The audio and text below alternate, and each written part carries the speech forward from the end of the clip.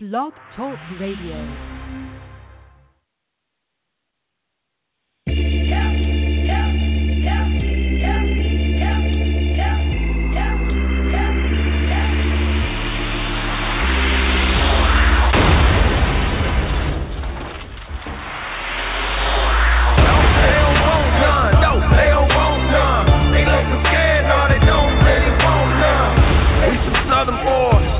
Promise strength. Ain't nobody man enough to feel the pain. And you can be next. You better give respect. Cause ain't nobody breaking its redneck. No, they don't want none. No, they don't want none. They don't want none. No, they don't want none. They don't want none. No, they don't want none. They looking scared, no, they don't really want none. And I'm on Mack truck. Don't get run over. We some country boys working overtime for it. Kings of the South, we never had nothing. Blue collar boys do it with their hands muddy. No, they don't want none. No, they don't want none. They don't want none. No, they don't want none.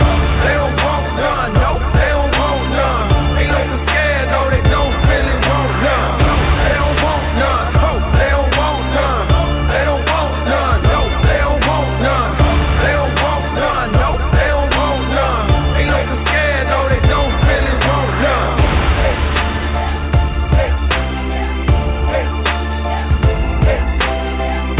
We some Southern boys with the promise strength. Ain't nobody man enough to feel the pain. And you can be next. You better give respect. Cause ain't nobody breaking its redneck. No, they don't want none. No, they don't want none.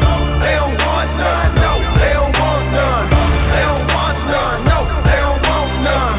They looking scared, no, they don't really want none. And I'm on Mack truck. Don't get run over. We some country boys working overtime for it. Kings of the South, we never had nothing. Blue collar boys do it with their hands muddy. No, they don't want none. No, they don't want none. They don't want none. No, they don't want none. They don't want none. No, they don't want none. They looking scared, no, they don't really want none. We some Southern boys with the promise strength. Ain't nobody man enough to feel the pain. And you can be next. You better give respect. Cause ain't nobody breaking its redneck. No, they don't want none. No, they don't want none. They don't want none. No, they don't want none. They don't want none. No, they don't want none. They looking scared, no, they don't really want none. And I'm on Mack truck.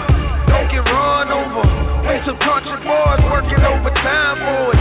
Kings of the South, we never had nothing. Blue collar boys do it with their hands muddy. No, they don't want none. No, they don't want none. They don't want none. No, they don't want none. They don't want none. No, they don't want none. They looking scared, no, they don't really want none. No, they don't want none. No, they don't want none. They don't want none. No, they don't want none. They don't want none. No, they don't want none. They looking scared, no, they don't really want none.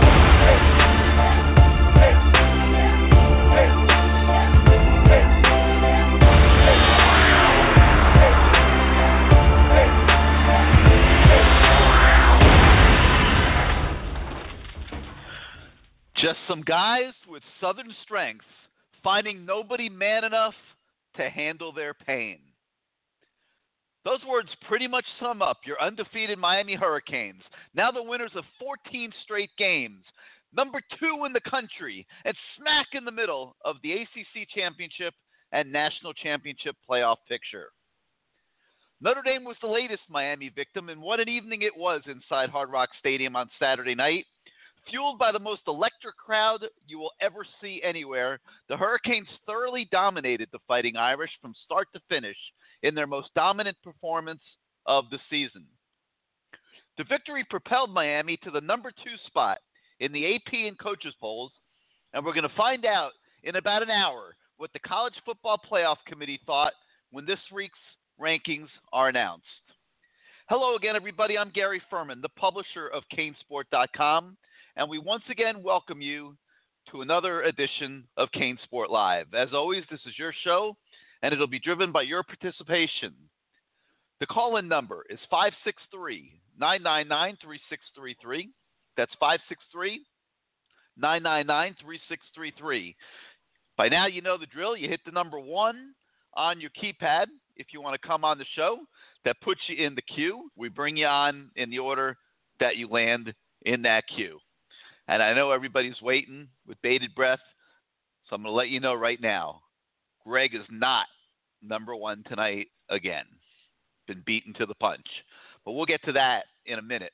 As always, we ask subscribers at CaneSport.com to post the topics and questions that they want to hear discussed on tonight's show. A lot of really good ones submitted again this week, and we'll address them as we go through the show. You know, the past 2 weeks, the Miami offense and defense have simply taken their games to another level. The defense has been flying around like maniacs and has feasted on the energy of the frenzy over the turnover chain, with 4 turnovers in each of the last 3 games. Meanwhile, Mark Richt has been drawing up his offensive game plans like a total boss, custom tailoring the attack each week to what he feels best fits the needed strategy against that particular opponent, making it extremely difficult for those teams to prepare for Miami. Listen to what Virginia coach Bronco Mendenhall said today after reviewing Miami film.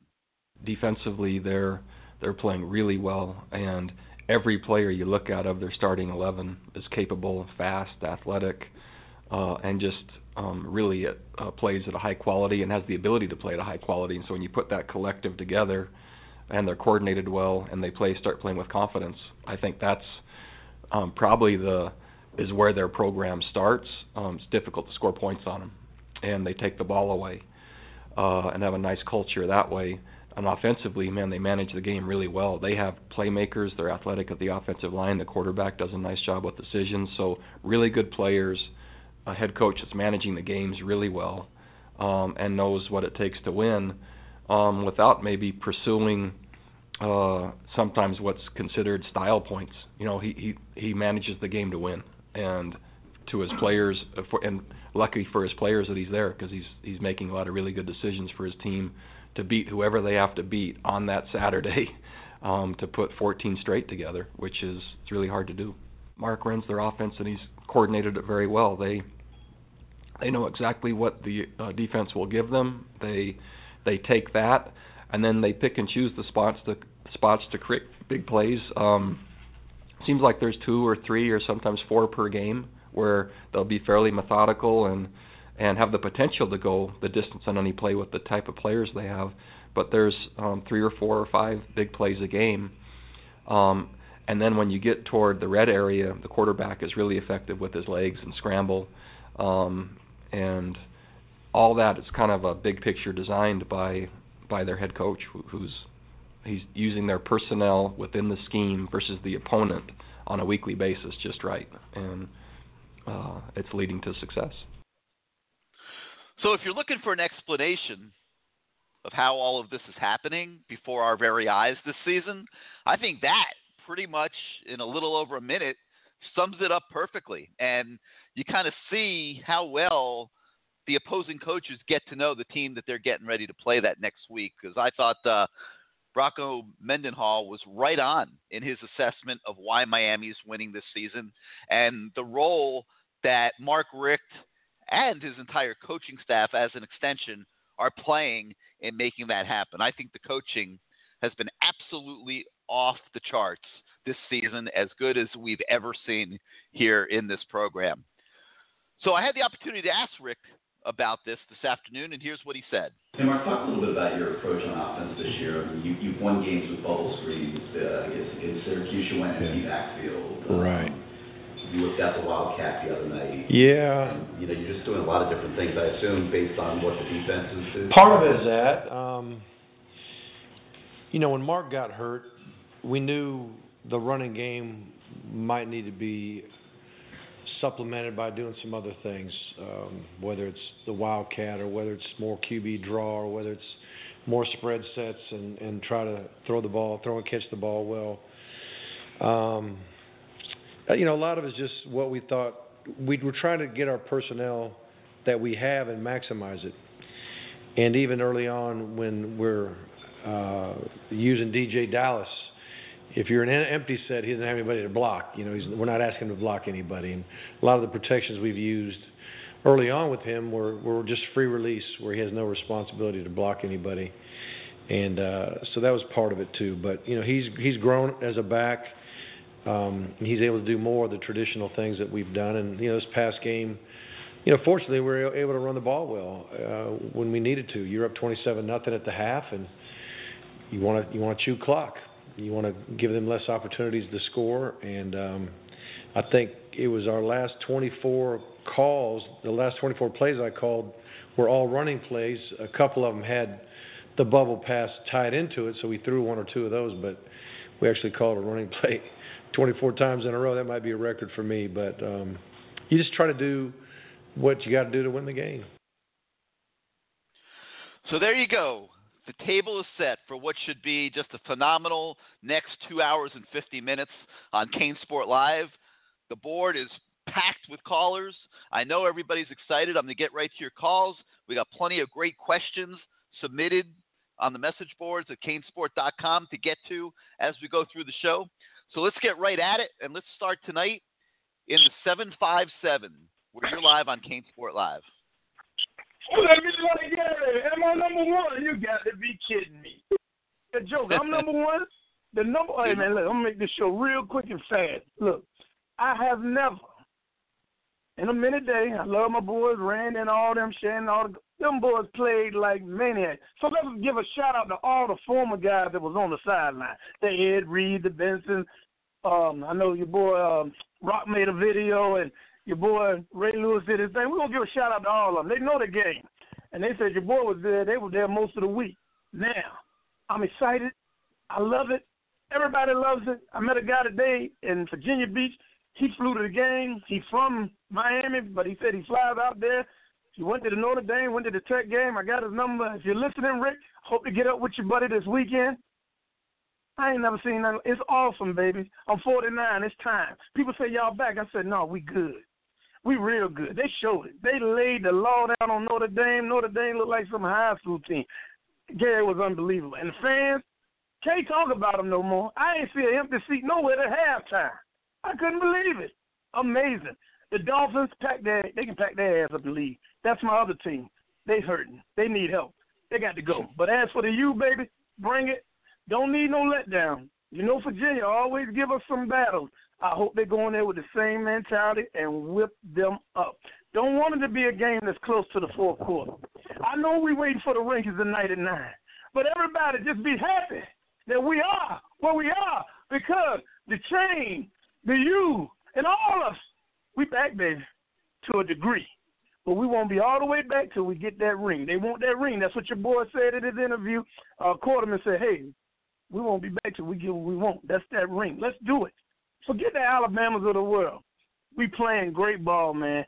And like I said, yeah, you said about 4 weeks ago, well, give Mark Rick a chance. Okay, he done turned it up like hot grits on a stove. He done put out every punching bag you can pull, and man, this is just great. So hey, Kane is out the way. Shout out to all my fans in Love Land. CIAS, ain't nobody messing with that. We out of here. See you next time, baby. One love. I'm out. All right, Kane, thanks for getting it started. That was a good opening call. All right, let's go now to the 850. You're live on CaneSport Live. How's it going, Gary? It's going great. Who's this? Omar. What's going on, Omar? Oh, man. Kane, he went in fast, man. I thought I got it this week, but I could take number 2. I think that's what we're going to take today. Tonight, number 2. I believe it. But man, that game was amazing, man. Amazing, man. It was no one could predict that was gonna happen. I mean, no one. And them boys show up and show out like that was a homecoming, for real. That was a good game. That was a good win, man. And you know what? I got to give my hats off to Mark Rich, because everybody has been talking about, man, what's going on, why? And it's the thing about it. All the plays that I wanted to see, I called like 2 weeks ago, called in. And I said, man, why he ain't running no jet sweeps? Well, the Wildcat, like you didn't call the Wildcat. Come on, Omar. No. you didn't. I didn't say about the Wildcat, but I said about the running back. I said about why haven't they tried him in goal line? But I did think about the Wildcat, but I just thought it was too far fetched. I was like, man, they ain't doing nothing like that. They ain't gonna go that far. But man, he pulled out the Wildcat, man. That's what we. I think they've been working on that in practice for about a month. they've been working on it for about a month. I knew it was going to come out at some point. I just didn't know when.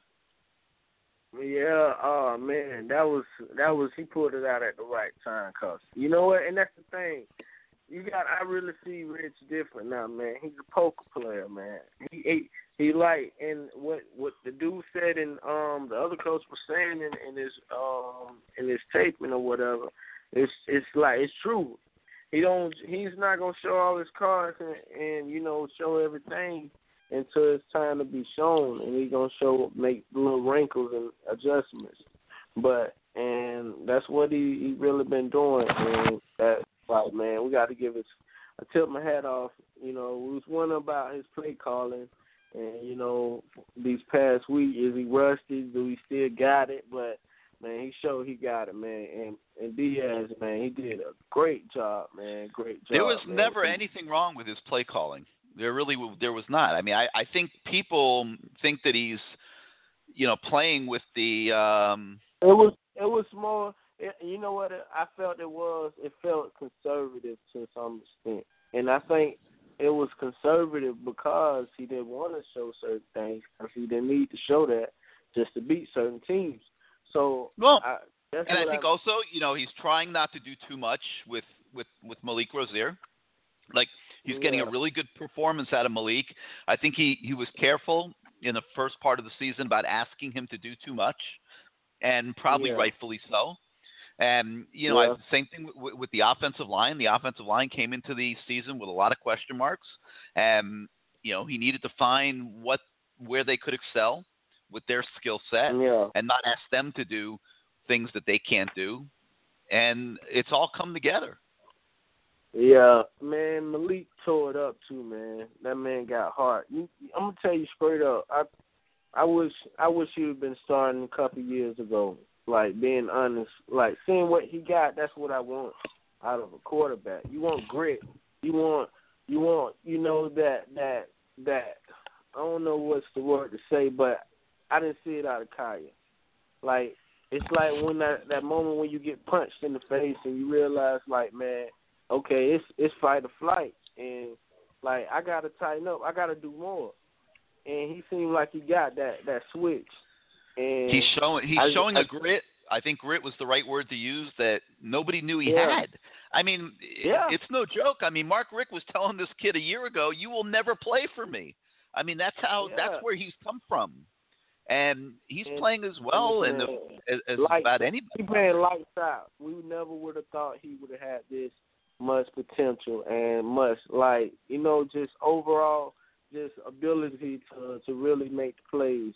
And make it in a way that we didn't think was possible, but he definitely doing his thing. I don't even. It's the weird thing. What about next year for him? That's the thing. We got so many people coming in. It's gonna be a problem next year. I know that. If guys stay within themselves and don't leave the program early unless they're first round draft picks, this team will be preseason probably top 3 next year. I don't know if they'll be 1, 2, or 3, but they're going to be up there. Yeah. Norton and McIntosh got to make sure that if they leave, that they're getting drafted high. That's what and not do what the guys this year did and have preconceived decisions made that they had no business making. Yeah, and that's what all the guys. When you think about it, though, it's only certain few that stayed to be a senior, but a lot of them guys kept doing that and kept going when it wasn't their time. There's a couple of them that waited to their senior year, and the ones that did wait to the senior year, they're the ones that last a little bit longer in the league right now. But yeah, man, I ain't gonna hold you up. It was a great win, man. I got on my my Miami hoodie. I'm wearing it every day at work, man. I got them looking at me like crazy. All these Florida State fans don't even know what to say right now. It's like there's nothing to say, man. You can't do nothing but bow down now, you know. But the season they're having is bad enough, and the fact that Miami's doing what it's doing just makes it worse.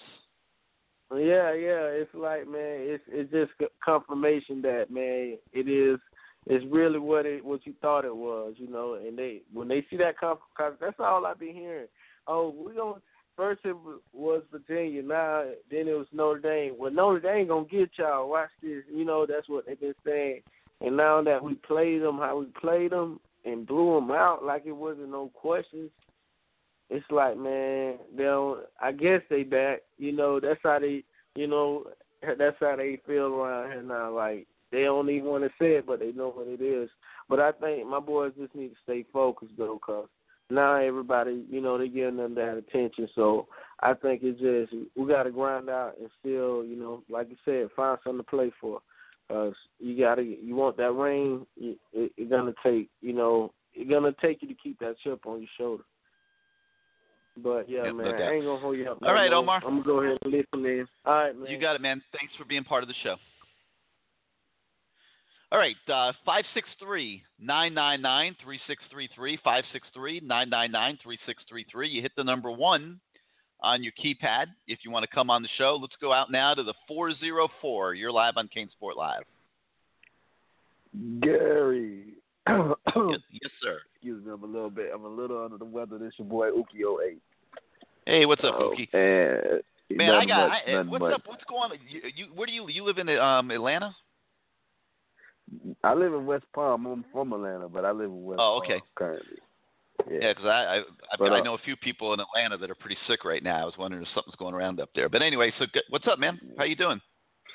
Nothing much, man. You know, I like Notre Dame. I gotta come to the Father, and I gotta confess my sins. You know, like I haven't totally believed in Father Rick, and you know, Saturday night I became a believer, man. I became a believer, you know, and it feels good to not crap the bed in the biggest moment when we have done it so many times over the past few years, and it just feels good to come through and just shine.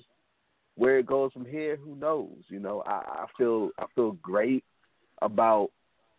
I'll tell you this: I feel great about anybody we play against now. It doesn't matter if it's Clemson, Alabama. I feel better about our team.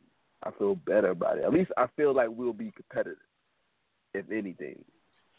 And it's just amazing. Like, if Coach Rick don't get Coach of the Year this year, I don't know who else you give it to.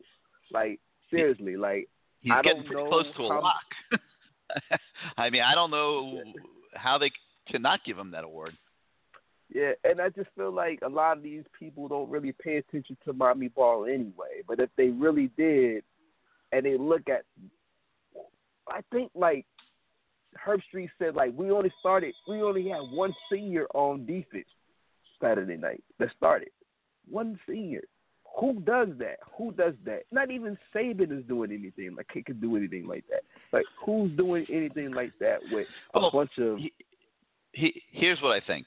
I think that this is a dream season. I mean, everything is going right in this season. I mean, let's be honest.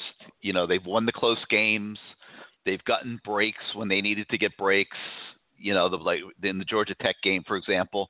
I mean, if that ball doesn't bounce off that guy right into Langham's hands, you know, they don't win the game. And you know, that's how fleeting it is, even when you're the best of teams. I mean, Alabama could have lost to Mississippi State last week. They pulled it out in the fourth quarter.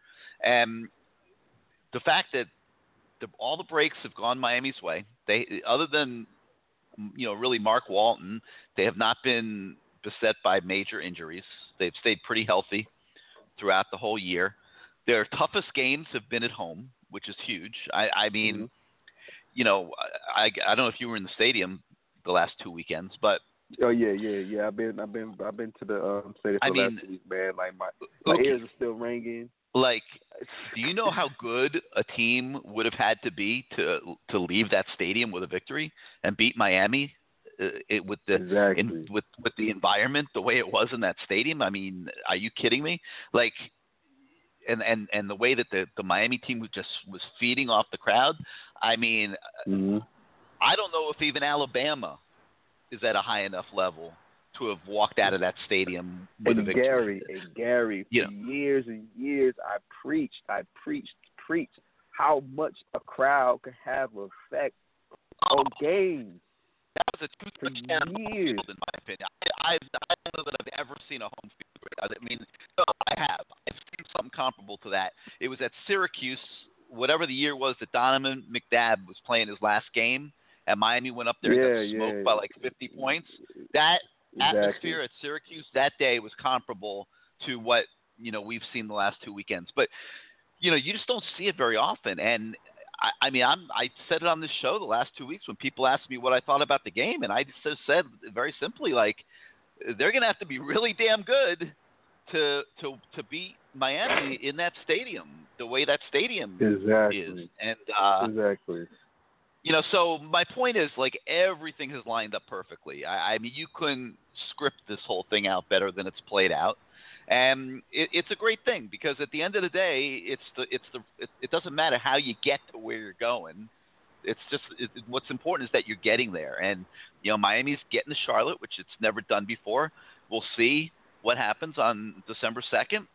And hopefully, if things go the right way, they got a great chance to be in the playoffs. And we'll see what happens then. And it doesn't matter how it evolved that they got there. All that matters is that they got there, and this is such a great stepping stone for now, the years to come. You know, next year's team should be even better than this year's team, and it gives them the momentum, Uki, to just keep building on it and building on it. Recruits. So I'm getting texts from recruiting people all over the country over the weekend, like, my God, the whole nation's scared about what this is going to mean to Miami recruiting and how they're just going to be dominant in the South. And, you know, you saw the commitments start coming in over the weekend. And that Leonard Manuel kid is all the way out in 2020. I mean, he's going to probably be an elite player in that recruiting class down, you know, at that point. You picked up a really good fullback. It looks like you might get a quarterback that a week ago you weren't even recruiting.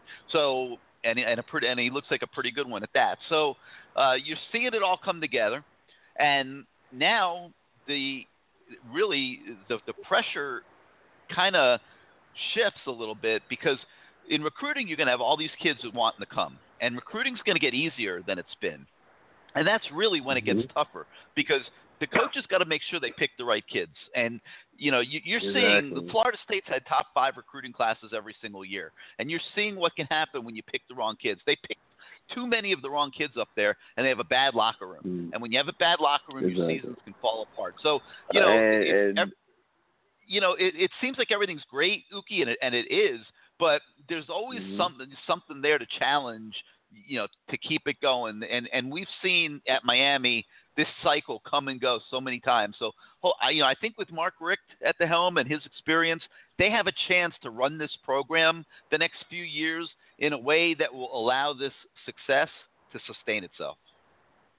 Exactly. And really, man, we need, you know, one thing I'll say this, you know, like the hometown recruits, man, they need to just, like, come together, build your house, man, before you go build somebody else's.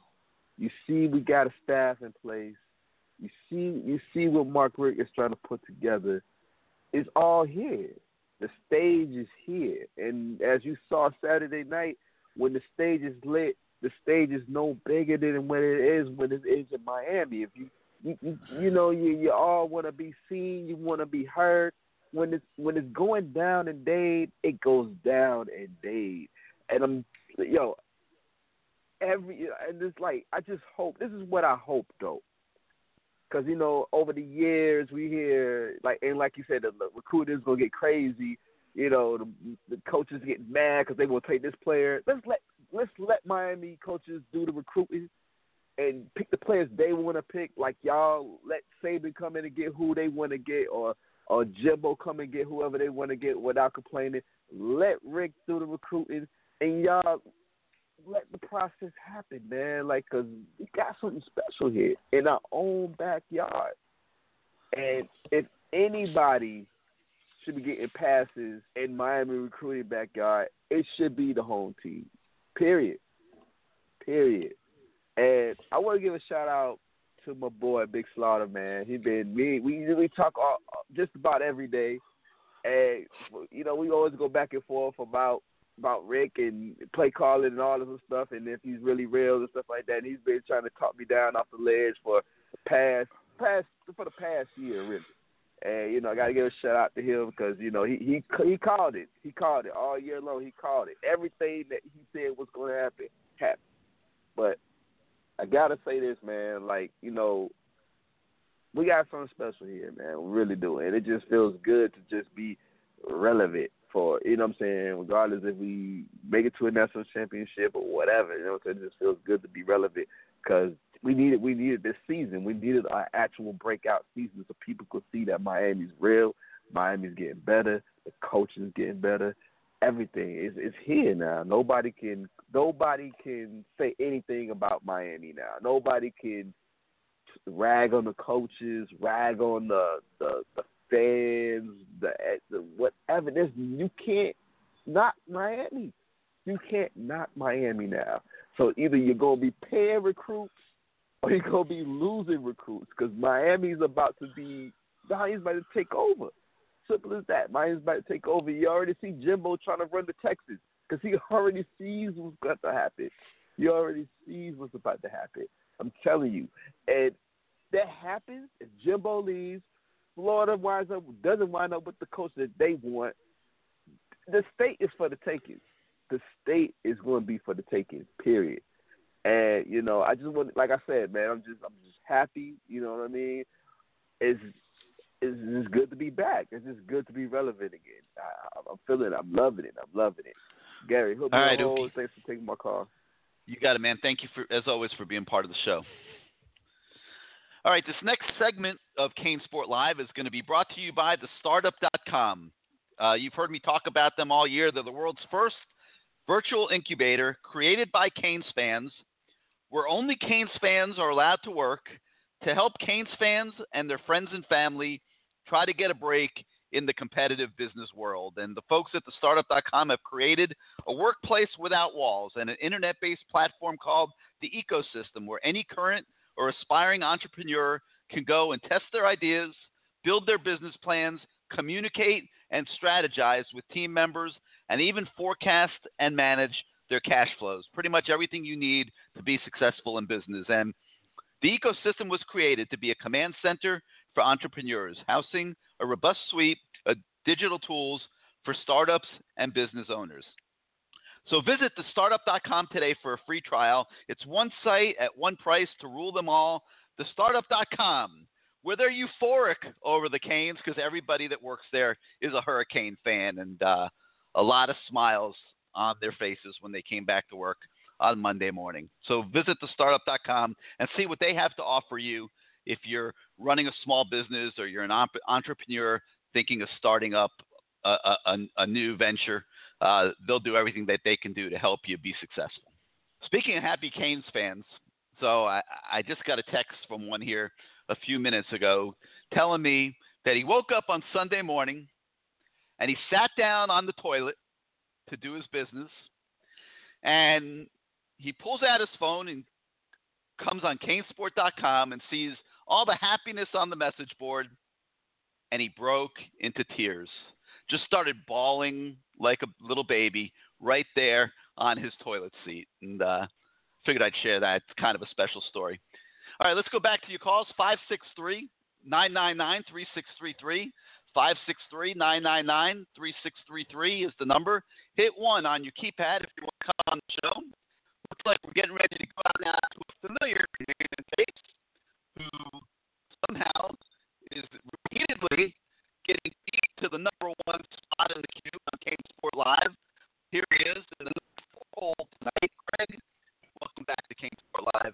you doing this evening? How you doing, Gary? What a Good. game the other night. How are these guys like ahead of you this year? They must be calling early.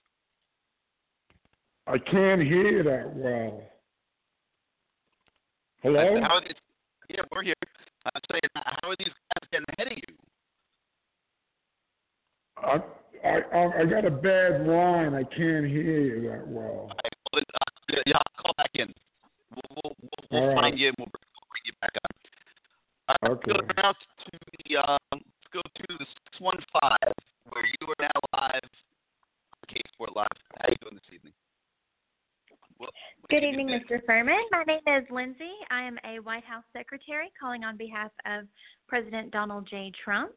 And he regrets that he is not available to speak with you personally this evening, but he has written down a few questions that he would like for me to ask you, and I will be recording your responses. And the first question is, have there been any discussions as to whether or not Coach Richt will keep the team in Charlotte the week leading up to the ACC championship game for the purpose of weather acclimation? It is our understanding that the team has not performed very well in cold weather climates in the past. An example would be the Champ Sports Bowl in 2009. And President Trump recommends that we have the team practice at a local high school field in Charlotte leading up to the championship game. Well, I mean, the thing I'm going to say about that is it's not going to happen any more than his Obamacare has come to fruition here in the first year of his presidency. And tell him to stick to the things he does well and not try to meddle in Mark Richt's affairs. That Coach Richt has got this thing under control. And no, I don't think the team's going to stay in Charlotte. Okay, thank you. I will let him know. And also, he has a scenario that he would like for you to consider, and I will record your thoughts on this. If Alabama wins out and Wisconsin loses to Ohio State, how can you leave a one-loss Miami team out of the playoffs when their only loss is to the playoff team Clemson, and Ohio State would have two losses, which were blowouts? So the committee cannot put Ohio State in over a one-loss Miami team. What are your thoughts on this? I would tend to agree with that, but let's see if Miami ends up with one loss, and let's see, where things stack up. If that's the case on December the 3rd, I still think there's a few weeks of football left. There's a lot of games amongst the top teams where they're going to be challenged, and some of them are going to lose. And Alabama might lose to Auburn, and then what? And then they got to go play Georgia in the SEC title game. For all we know, Alabama might not even be there anymore by the time we get to December 3rd. So I think you got to let it play out. I think Miami's got to take care of business these next 2 weeks and make sure it gets to Charlotte at 11-0. I think Clemson's got to do its thing, and you'll have either a number 1, number 2, or number 2, number 3 matchup in Charlotte. And if it's a tight competitive game, and that's the case, then I think both teams from that game very well could end up in the playoff and probably should at that point. Okay, Mr. Ferman, I appreciate your time this evening. And one last thing, President Trump would like to extend his appreciation to Coach Richt for making Miami great again. Thank you, and please keep me on. All right, tell the president we said thank you for having you call in. That was awesome. All right, 563-999-3633. Who knows who's going to be calling in this evening? Let's go out to the 804. You're live on CaneSport Live. Thanks, Gary. It's Savon Mesa. The first time I called it last week. This is my second time calling. Hey, how you doing? Yeah, you got a tough act to follow. That was pretty funny. Yeah, but I'm on to something else because what people don't realize what's going on with Miami right now. All right, we beat Notre Dame last week. We got the blowout. We the talk of the town. I mean, we had you ain't even touch on this that we was the highest rated, I think, with the game day show for this year. Miami was. Oh yeah, I didn't see that. Is that the case? Yeah. I mean, I was watching the. Where did I get it from? I think because while I'm at work, I'll go on to. I think it was either the O Show or the Joe Rose Show. But the Miami game day was the highest rated show for this year. I wouldn't be surprised because anybody that turned on that show during the show and saw some of those oh my God, the camera shots and all the signs and everything that was going on there, it was absolutely amazing. And I can't imagine that anybody that turned it on turned it off. All right, and this is the thing. We got 2 games. We still got Virginia. And Virginia had gave us problems. I don't think people remember. I think us beating Virginia last year, I think Virginia had a winning streak against at least 3 games, 3 to 4 games. They had a winning streak against us, and we struggled against them, even though I think we got away from them at the end last year. But we got to get that. We got to get Pittsburgh. But the biggest thing with Clemson, it will bring us, what would it say? It will bring everything full circle from 2 years ago that started where we at now. Remember, Clemson came to us and blew us out, knocked our quarterback out. We didn't even belong on the field with them. Now, 2 years, less than a year, you can say 2 years because the game was, as you watched about a month, it had been 2 years that we played them. Now, from that to last year, which you remember, the game we really got blew out was the Virginia Tech game. Miami was in every game, had a chance to win, but Virginia Tech was the only game we really got blew out. Now, we done revenged all that. Now, less than 2 years later, we get to play Clemson again. It was really probably a home game to them to see where we at.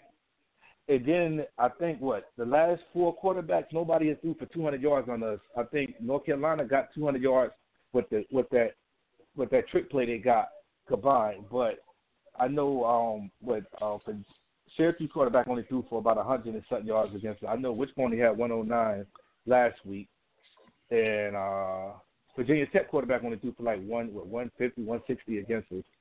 And so I can't, I'm really waiting to see what we do there. It's just crazy. They was talking about on the radio show, I think today when I was listening to about like us getting blown out less than 2 years ago into where we at now, or whatever. And I just thought that was crazy. And my other thing too is we played a great game, but what's up with our passing game? Like, why is it so it just seems like our receivers are we just don't have wide open receivers. Yeah, they're not consistently getting open. I agree with you, and I think it starts with the 2 freshmen, Harley and Thomas. Harley's not even playing now. No, I understand, but he played a lot earlier in the year and he couldn't get open, and I think that. You're seeing that it takes time to develop, to learn how to run routes, to be precise in your routes, read the defense, and get to the right places so that the quarterback can deliver you the ball. It's more than just being able to run fast and pop open some pretty good high school film. It's a different deal when you get to the college level. And so I think that's part of it. I think Amon Richards has been hurt all year. And he's obviously, struggling to get open. He really was struggling the other day to get open. And, he's been playing on one leg the whole year. So really Barrios is the one that's really consistently getting open. Well, I think I think Thomas is on his way to a big game. I mean, he had stepped out of bounds, but then I know Rozier hit him with a beautiful out pattern. I mean, it was like a timing pattern because, when he threw it, he wasn't even in his break yet, and he caught it.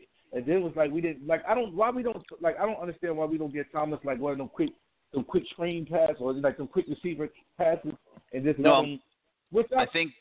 I think the run was working in the first half, and Rozier was hitting some big plays, and also they had short fields a lot, so they weren't the drives weren't real long drives.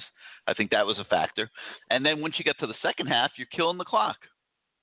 They ran 24 straight running plays. Yeah, I understand this game. We didn't need it. I mean, I'm quite sure. Rick even said, I know when I watched the post thing when he talked to that. He talked about on the radio show too that he just killed it. That he said they had, especially after the pick six. He was coming the second half.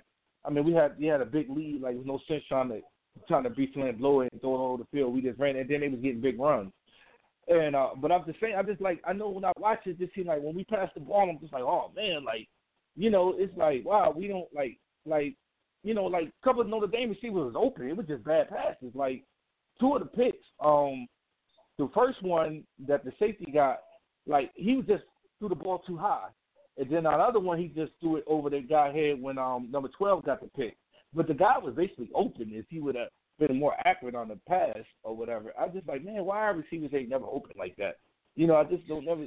I mean, you're playing some young guys that are still learning how to get open, and your best receiver's been hurt all year, and so it's been a little bit more of a struggle than you would like. I'm not sure they run the most complicated of routes either. It's a very basic.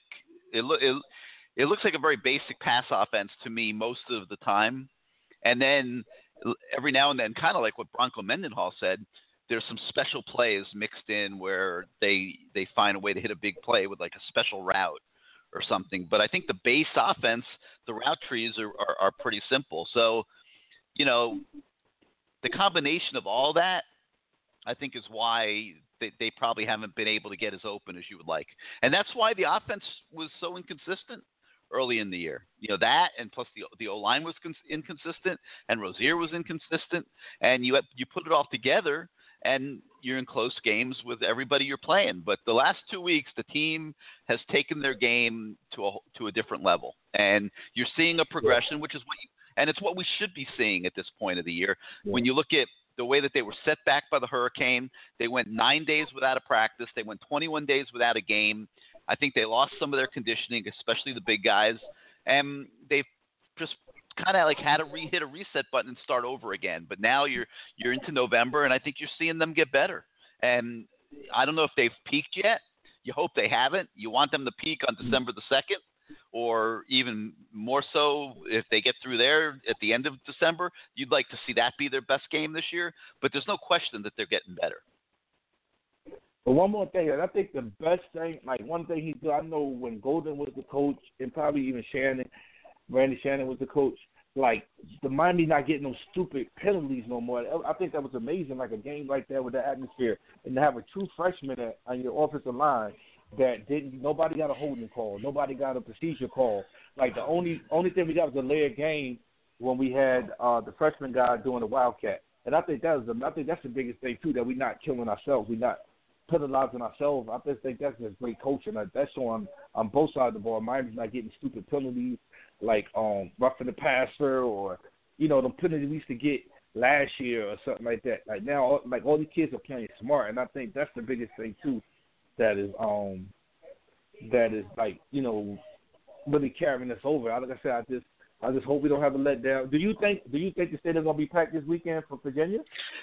So they were saying today that it is. I mean, they were saying today there's only 1,000 unsold tickets. I find that hard to believe. I think it's Employee Day, so they let the university employees buy as many tickets as they want for like $1 a piece or something, and that's helped out a lot this week. But I don't know if every seat will be filled, but it looks like they could have 55,000 there, which wouldn't be bad. Yeah, this is their last home game. I mean, like I think they said, like if Miami we don't win the ACC championship, I think they said the worst bowl game Miami probably will go to is the Orange Bowl. So yeah, that's the way it looks right now. They would have to work hard to screw that up. Yeah, I just like I said, like they just been playing great. I think going into the season, I looked at the schedule. I'm like, we have a chance to go undefeated, but I was like, man, we're gonna do something. We're gonna not come to play one game, which the toughest game they shot the most. I just hope we just keep going. Like I said, I just hope, because it's it's nobody have a great team. Like Oklahoma. They don't play D, and the guy Mayfield is throwing to wide open guys. Clemson quarterback, I watched him last week. He can't really pass the ball that good. So I think for Clemson to beat us, that means they're gonna have to do what they thought Notre Dame was gonna do. They're gonna have to run it down our throats, and I don't think nobody's doing that right now. Well, a lot to be excited about. Yeah, all right, let me let some other people get on. Thank you so much for being part of the show. All right, thank you for taking my call. Have a wonderful day. You got it, man. Give us a call next week. All right, 563-999-3633, 563-999-3633. Hit the number 1 on your keypad if you want to come on the show. We're going to go down to the 305 now. You are now live on CaneSport Live. Hey, Gary. How are you this evening? Doing great. Who's this, Adam? Yeah. Hey, what's up, Adam? See, I recognize your voice. Yeah. That was, first off, that I think was the best I've seen the Canes play since 2002. Like within 5 minutes of the first quarter, that was the ball game.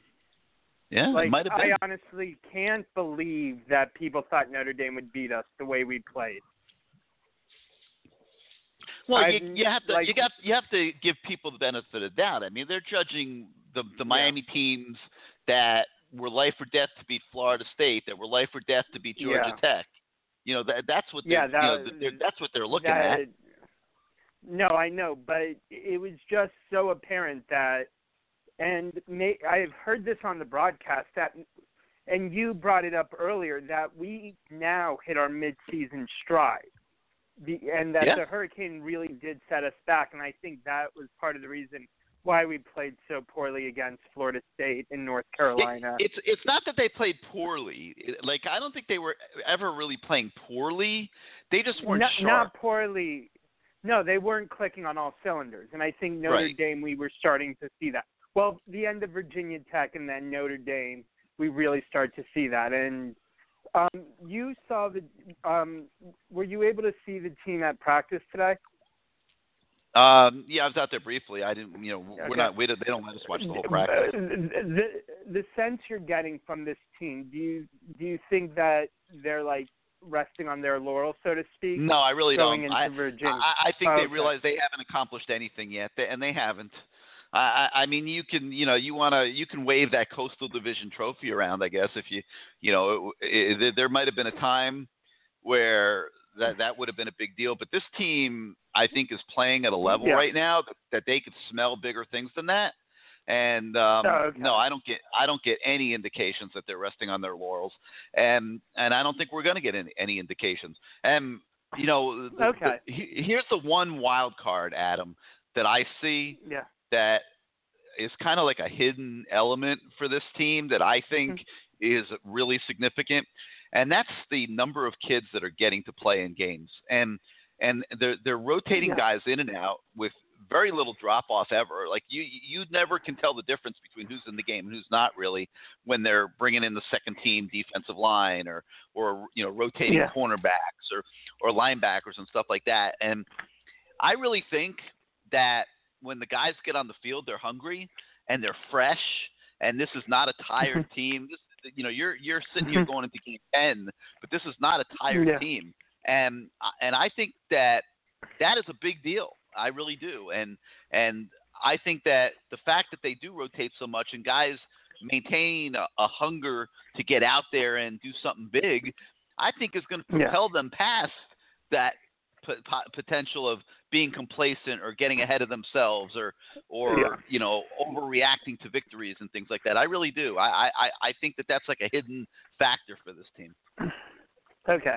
I mean, I'm really less concerned about this week because it's senior day, but I was more thinking when we have to go up to Pitt the day after Thanksgiving for that 12 o'clock kickoff. Because, and again, this is 2007. I remember when Pitt knocked off number 2 West Virginia. But that's what I'm thinking about. You got to show up to play. I mean, that Pitt team's not going to go to a bowl game, and that's going to be their bowl game. No, I know. They're going to be on national TV. I mean, their coaches are going to sell that game to them. This is our bowl game. Yeah, I know. And I saw the Pitt game last week when they were playing North Carolina, and their defense was at least god-awful, but they do have this young freshman running back that scored 4 touchdowns. So he was pretty much their entire offense. Another quick basketball question. Should we read into anything that Lonnie Walker isn't starting? No, he was hurt for a long time, and I think they're just easing him back. They're easing him back at their own pace. They're trying probably to make him earn it. I mean, he'll be starting soon enough. Okay, so it's not like Coach L's going to use him as like a sixth man this year. No. You're talking about an absolutely elite basketball player. This kid's elite. He is elite. He doesn't need to be elite right now when they're playing Navy and FAMU. Yeah. So he's letting them work his way in. Remember he's still coming off an injury. They're not trying to over push him yet. Let him work his way back into shape, and when it comes time, here I would think in a few weeks when they start playing a few tougher games, I think you'll see Lonnie Walker out there quite a bit, and will certainly be starting, I think, by the time they get to ACC play. Okay, and a couple more questions. On the recruiting front, I noticed that there was a recent decommit from, of all places, Florida State. Have you heard this guy Izzard, wide receiver? The receiver, have you heard yeah. If there's any, I saw it. Is there any interest on Miami's part to have? I don't think so. I think they're happy with what they're getting at receiver. I don't think they're. I think they're focusing more on linemen now. Oh, okay. Yeah, I saw that there's this Jalen Goss guy. Do you think he is a real possibility to be that fourth lineman? Yeah, I mean, I'm not overly optimistic right now about that one, but yes, he's being recruited very hard. And a couple more questions. It sounds like Williams had a great time on his recruiting visit, and would you say we're the front runner now that he's decommitted from Kentucky? I know he still has to visit Auburn and Ohio State. Yeah, I think so. I think definitely the front runner right now. He's going to a few pretty good places to visit, and I'm sure he'll have good visits there. But I think there's a very good shot. Yeah, I mean, I think you got to respect Ohio State. I think Ohio State in particular, could be a threat. Well, I think don't they already have a quarterback commit, this kid Emory Jones? Yeah, they do. And but Miami has N'Kosi Perry. What's the difference? Yeah, that's true. That would be, if he comes, that's going to be one hell of a quarterback battle in 2 years. Perry versus Williams. And last question. I saw a Rivals article. Is it more Campbell just doesn't give anything away in terms of his recruiting? He's not giving away much. I mean, I know, I get the impression that Miami's right there, and there's a decent chance he'll pick Miami, but he's, all indications are he's going to take it right down to the end. I don't see any signs of commitment coming right now. Okay. And two more questions, both on defense. What about this Florida State commit? Higgins, is it? The guy Higgins, from Daytona Beach. Uh-huh. Is he a flip possibility? Yeah, he's alive. Okay, and then and this kid Sherwood from, what is it, Ormond Beach? And he's also another flip possibility for us to play linebacker? Because I've also heard that he's been down at a couple games. Like Jermaine Sherwood, is it? Yeah, I'm not sure that one is, real hot. No, okay. I think if they take another linebacker, that it would figure to be Patrick Joyner or John Huggins. Oh, okay. And also, I mean, it's still and there's no word on Surtain if he's entertaining us or if we're. I heard his dad. Apparently, he was high. Dad wants him to come. I heard his dad wants him to come to Miami, but I would say that one's probably a long shot. Okay. But again, if he wanted to come to Miami, we would take him. They would definitely take him, yes. And last one on cornerback. I saw somewhere that Asante Samuel was at the game last week. Is there any chance with all of the upheaval now that I don't think so. No chance that we could flip him? I don't think so. Okay. Well, thanks for taking my call, Gary, and hopefully we'll be number 2 in the poll, or number 2 in the CFB, or 3 when the polls come out at 9. You got it, Adam. Thanks for being part of the show. All right, let me. I'm going on a search here for Greg because he was on earlier and got terminated by his bad connection. So I'm going to do a quick search. I think I found him right now. So let's bring him on. Greg, you there? There we go. Hello? Greg, you there? There you are. Yeah, I'm here. All right. Hopefully your connection's better. So what you got for us this week? All right. That was like the guy said before, the best game they played in 15 years. That was amazing. The crowd was unreal. I'd like to give a shout-out to the whole coaching staff. Unbelievable job. We got to give a shout-out to these seniors who had to endure 2 years of Al Golden and to get to where they are now. And especially Chris Herndon, who was just, he's a semifinalist for the John Mackey Award, which is a prestigious honor. And we avenged all our losses. And isn't it ironic, to get to the playoffs, we're going to have to beat Clemson? I remember sitting in the stands for that 58-0 debacle 2 years ago. It's unbelievable how far this program has come. And I just wanted to say... All trending in the right direction. Yep, I wanted to say that we've talked... I remember I brought up 2 years ago that we needed a mobile quarterback to compete. And you look at all the good teams in college football, every one of them has a quarterback that can move around. Kaya, God bless him, but we would never be in this position with him playing right now. That's my opinion. I don't know if that's fair. I don't think we know that, Greg. I mean, you can. It's an opinion and it's fine, but I don't see how anybody could say that with. I mean, you have no idea. I agree. It would be a totally different offense. You could say that definitively, but you don't know how successful it would be or not be with a fourth-year starting quarterback who's got all that experience. And I think Mark Richt would have gone with him. I think if he came back, he would have gone with Kaya. Well, he wasn't. I'll say that. He wasn't desperate to keep him. But he didn't have that. He didn't have that choice, Greg. So he had to make it work with Rozier, and it led to a whole different style of offense and a whole different type of scheming. And to me, that's what's so amazing about what Mark Richt's doing this year.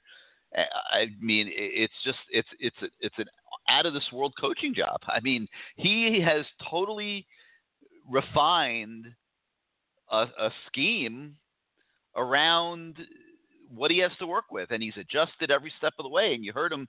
I don't know if you heard early in the show when I played the soundbite from him from today when I asked him about the offense, and he talked about how he adjusted everything after Mark Walton got hurt, and that he had to make some changes. And they know they can't run Travis Homer 25 times a game, and as great as he's doing, and they had to do some things differently and find some other ways to move the ball and get the running game involved, and that went to Rozier, and it's just been a great job.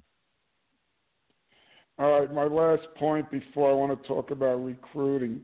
I guess we can put to bed our worries about Jaquan Johnson being an every down safety. Guy's phenomenal. He's been phenomenal all year. I think he's leading the team in tackles. Yeah, well, he doesn't miss many tackles, which is big. He's been phenomenal. Okay. All right, let's talk a little recruiting.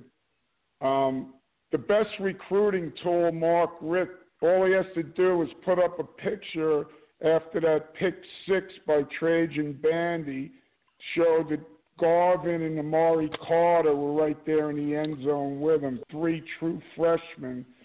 Yep. On the defense at one time, plus DJ Dallas and Thomas, Fiegels. If you're good enough to play, you're going to play right away. So that's huge for recruiting. And I want to tell you, I went to the American Heritage game Friday night. Did you really? Nestor Silvera is an absolute beast. He's going to play immediately next year. He was making plays all over the field. Unbelievable. And Chatfield also was very good. And Surtain is just a man amongst boys. Who looked better to you, Surtain or Tyson Campbell? Tyson Campbell didn't play. He was hurt. Oh, okay. He didn't play the other night. But Surtain he looks like an NFL player. He's like 6'2". It's unbelievable. I hope we can get at least 3 of those 4 kids. Okay, my last point. Have you heard anything about any big news that's going to be coming out as far as a player coming in to the program? What, a transfer? Yeah. No, I have not.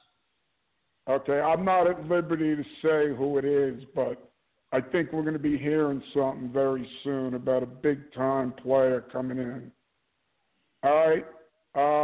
I can't wait for the second. You're coming to my neck of the woods, Charlotte, and I can't wait for that game. All right, thanks for having me on. All right, Greg. Thank you for being part of the show. Big-time transfer coming in, huh, Greg? Might have a scoop. I don't like the I know something and I'm not telling you thing, though, man. If you know it, tell us. If you can't tell us, don't say you know it. That's my little bone to pick with Greg at this moment. But, hey, it'll be exciting if it's really big like he says. Let's go out to the 318. You're live on CaneSport Live. Well, Gary, first of all, I want to just wish you to have a happy night, having a good night. I'm enjoying the program. It's for the Port City Cane. The illegitimate child that you from Shreveport. I don't think we have to worry about coming to Shreveport this year. You know what? Why do you have to throw shade at us? I think you're gonna come visit us in New Orleans or Pasadena is what I think. yeah, you're right. But I have to say it again. It's all gravy, and we just a biscuit, baby. But I'm gonna tell you, I'm gonna tell you just like this. It's clear to me that the ESPN announcers do not understand the culture of Miami. Is that Miami is at its best when our players have an edge. The old school fans remember the us versus the world mentality. And every time that you doubt us, that's when we're going to show up our best. We're going to put our finest show on, and that's exactly what happened. And you know what? It gave me great pleasure to see Paul Feinbaum have to wear the turnover chain. He had to put the turnover chain on, and he was embarrassed, but he had to put over the turnover chain. He had to fake like he had some rhythm too, because he had no rhythm at all. But I enjoyed the game. Just like anybody else said, this was one of the most dominant performances. It calls back to the time when Bernard Clark had that big game against Notre Dame a long time ago. And the defense was just absolutely dominant. We was dominant from start to finish. And without a doubt, we are relevant again. And I think that it seemed like it doesn't matter who you get on ESPN, whether it's Paul Feinbaum or whether it's Cowherd. It's like it's bad news that Miami is back on top. It's the worst news that they could ever hear. And they're still – this guy, Cowherd, was even wishing that Pittsburgh could pull the upset. But, they're not going to pull the upset. I think we're very focused. We're very determined. Just like you said, this team is still humble, but they're very hungry.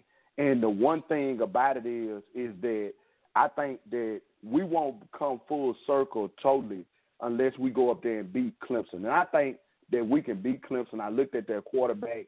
He does not look like he's very adept at throwing the ball. And no one-dimensional team, if we're healthy when we go in there and we're focused and we get ahead of them and make them be an uphill team rather than a downhill team, we'll be able to go in there and do it. And just like I say, it's wide open. It's none of those teams that are invincible. They all have an Achilles heel. And when we get in there, once you make that playoff, if you can get your chance, you have to seize the moment, because there's nothing, no matter how good your team is nothing to say that you're going to go back this year. You're the one who said it early in the show. It's a dream season. Everything has came together the way that it needs to come together. So we need to try to make the most that we can, and to go out there and get a ring. I was listening to you say things about recruiting, and the biggest thing, just looking forward, you were saying about R.J. McIntosh and Norton, and them not leaving unless they're number one picks. But I think moving forward next year, our biggest concern is going to be the line of scrimmage in our kicking game, because we're going to have to get some people on the line of scrimmage. And let me ask you this question. Do you think that just moving forward that Navon Donaldson will be probably kicked from the right side to maybe playing left guard next year to try to stabilize whatever starter that we have coming in the next year? Yeah, I'm not sure how that's going to shake out. I haven't really had the conversation with Stacey Searles. I mean, I'm sure that they're developing a plan. Maybe they're developing a plan. I mean, that's going to be something that they're going to have to play with during spring practice. I think, and I mean, I don't know why would you flip him? I mean, he's playing so well where he's at. Well, Gary, the reason unless you're trying to make the theory that you want to be stronger on the left side, but. No, what I'm saying is if you already have your right tackle in place, and what I was thinking is if you flipped him over to that right side, maybe some of the time it was stabilized. But the next question leads into there. Out of all the freshmen who have redshirted, who we brought in this class, who looks to you more like the guy? And I know you don't get a chance to see him much. They probably don't get many reps. But who's a guy that maybe has caught your eye as somebody who is really going to take that next step forward? On the O-line? Yes. Well, I think that Corey Gaynor is going to probably start at one of the guard spots next year. You got one more year off there at center. St. Louis will be back to play right tackle. Let's assume they leave Donaldson at right guard. I think Corey Gaynor would probably be the left guard. And then we'll see who wins the tackle job on the left side. I mean, I don't know if they'll try to move St. Louis over there or not. I'm not really sure what they're going to do at left tackle. I think it'll depend on, how those other guys, Herbert and Hillary and all them, do in spring practice. They're going to have to experiment a little bit. They look pretty good. I was looking at them on the sideline, and they look like they're in pretty good shape. It's just a matter of getting them in their game. And just like what they were saying on recruiting, it'd be nice to get Surtain and Campbell. That would be quite a good Christmas gift. But I know it's going to be an uphill battle. And just from my perspective, I can't understand why Surtain would really want to go to LSU, because they really have a very unstable quarterback position. And it doesn't matter. It doesn't matter how good you are, as a player or as a cornerback. Then even with an unstable quarterback position, I still can't understand it. But I want to say this, and I'm getting out the phone. Jonathan Garvin is the epitome of what properly evaluating a recruit is. I mean, that guy looks the part. He looks the part. I totally agree. And I'll tell you, I was jumping up and down and screaming last year when Rivals had him rated as a 3-star. And I watched that kid. I said, that kid's not a 3-star. And I jumped up and down, and I told them to look at him again. And they didn't listen to me. They left him as a 3-star. But he doesn't look like a 3-star to me now either. He doesn't. Gary, and I'm gonna say this. Most freshmen would go for a sack. It's very few freshmen that generate a sack fumble. It's very few freshmen that can do that, because they're not going to risk missing the sack. But to go for a sack fumble and to have that, I mean, just like I say, our biggest question going in is if R.J. McIntosh and Kendrick Norton come back and we happen to get to the playoffs, I feel like we're the number one ranked team in there, because I think that our defense can carry the day for us. But man, Jonathan Garvin, and that's what what you was talking about recruiting, you have to properly evaluate guys, not look at rankings, not look at reputation, but look at actually who this guy is. And when you do that kind of job of evaluating a guy like Jonathan Garvin, you're headed in the right direction. Hey, Gary, I'm going to let you go. Man, I want you and yours to have a blessed night, and we're just excited about the trajectory of this program. The sky's the limit, and, I hope that we get our revenge against Clemson. All right, Portsea, thank you for being part of the show. All right, 563-999-3633, 563-999-3633 is the number.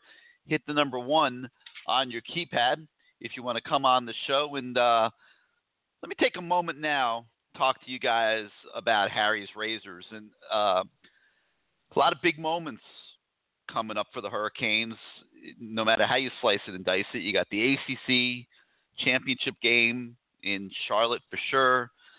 You're going to have a big-time bowl game, the Sugar Bowl, the Rose Bowl, or the Orange Bowl. I mean, this season is going to go out in style, and I think it's going to be important for all the Hurricane fans out there. No matter where Miami goes, you're going to want to look good, and that means you're going to want to have a great shave. And I've been telling you about Harry's. I've been using their products for a couple of years now, ever since I was introduced to them by Jeff and Andy, those two ordinary guys who were fed up with buying overpriced razors, fed up with standing in lines at drugstores, waiting for people to unlock cases because the razors are so expensive that people are stealing them left and right. Well, they bought their own German factory with over 100 years of blade making experience to ensure that when they started Harry's that they would have the highest quality products that they now back by 100% quality guarantee. And now it's time for you to check out Harry's if you haven't already. And they're so confident that you're going to love their blades that they will give you their trial shave set for free when you go to harrys.com/CaneSport and you sign up. They'll send it to you for free. All you got to do is pay for $3 for shipping, and it's as good a deal as it gets. And they actually, I'm not quite sure why, but they sent me one of those shave sets in the mail this week. And I've already got all their stuff, and it's really a nice little kit, and it comes with a razor, some shave cream, and gives you everything that you need to get started and try out Harry's and see what they're all about, and find out why over 3 million guys have switched to Harry's razors and are getting a great shave at a fair price. So claim your free trial offer from Harry's today, a $13 value for free. When you sign up, you just cover shipping. The razor, you get 5 precision-engineered blades with a lubricating strip and a trimmer blade. You get rich lathering shave gel, and you'll even get a travel blade cover so that when you go to the Rose Bowl or the Sugar Bowl, or if you're coming from out of town, or if it ends up being the Orange Bowl, that you could cover up your blade and keep it in good shape for your next shave. So go to harrys.com/CaneSport right now. That's harrys.com/CaneSport to get your free trial with Harry's razors. And I think you'll be very happy you did, because shaving's typically a pain in the butt. Going and buying the razors at the store is a pain in the butt, and Harry's makes it all better and easier for you. So harrys.com/CaneSport. All right, let's get back to your calls. 563-999-3633, 563-999-3633. Hit the number 1 on your keypad if you want to come on the show. And let's go now to the 706, where you are now live on CaneSport Live. How you doing tonight? Hey, what's up, Gary? How you doing? This is your boy Sebastian, man. How are you? What's going on, Sebastian? What do you think of that game? Hey, Gary. Man, Gary, I just got to say, man, we've been on this long conversation. I said, man, be Florida State. We're going to keep them boys from going up to Tallahassee. And all of the SEC and Alabama and all that stuff that been living on that South Florida talent got to fight on their hands. They got to fight on their hands. I mean, if you're a kid from South Florida, I mean, you've got a chance to see that you can do it for your own city. Man, that's just going to be amazing. That's going to be amazing. So I got a couple things I want to talk about. One, is Amon Richards, I mean, I know he's been playing injured all year, but he didn't play much in the second half. Is he okay? Was he out of practice today? I mean, I didn't see anything on the injury report. I think he's okay. I mean, somebody tried to start a rumor that he threw a temper tantrum on the sideline and the coaches benched him. I don't believe that that's true. Okay. I mean, that seems totally out of character for Amon. I can't imagine that that's true, and we certainly have not heard that it is. But, and I'm just guessing here, but the game was out of hand, and it was an opportunity to rest him. They need Amon Richards. In all the euphoria that we're all surrounded by right now and a part of, the thing that I'm seeing that a lot of people don't understand is these games coming up are probably going to be a whole different kind of beast. Starting with Clemson in the ACC championship game, and then if you get into the playoff and you're in the Final Four, these are going to be totally different level games, and they need Amon Richards. I mean, Amon Richards is an elite wide receiver when he's healthy, and they have to somehow, some way get him right and get him to being productive like he was as a freshman last year.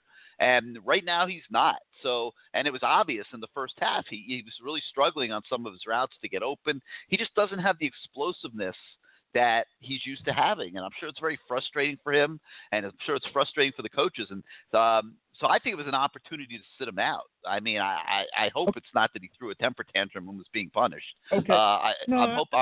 I'm hoping it was an opportunity to sit him out. They have got to get him physically right. Totally agree. And if that's the case, then he doesn't seem like that's the kind of kid. I mean, he's definitely one of those kids that has a positive effect on the team and in the locker room.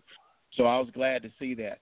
I was actually glad to see, I was asking about Cager last week, was he hurt? Was he injured? Man, that dude made an amazing catch. And what that just told me was maybe we needed to just let him sit down to get a little bit more healthy. I mean, he's coming back off that ACL injury and stuff, but the way he leaped for that big-time catch, you never know when you're going to need that type of play against Alabama, when it's a 50-50 ball, or a Clemson, or, any of the other teams that we're coming against. So I was encouraged to see Dayal Havers get some burn, and also Lawrence Cager get some burn too, even though Dayal missed that third down completion, which wasn't Rozier's fault because, his completion percentage is down, but we've had a lot of drops. That was one drop that we saw in that game. The second thing I wanted to talk about is, man, we have to give it up to the improvement on the offensive line.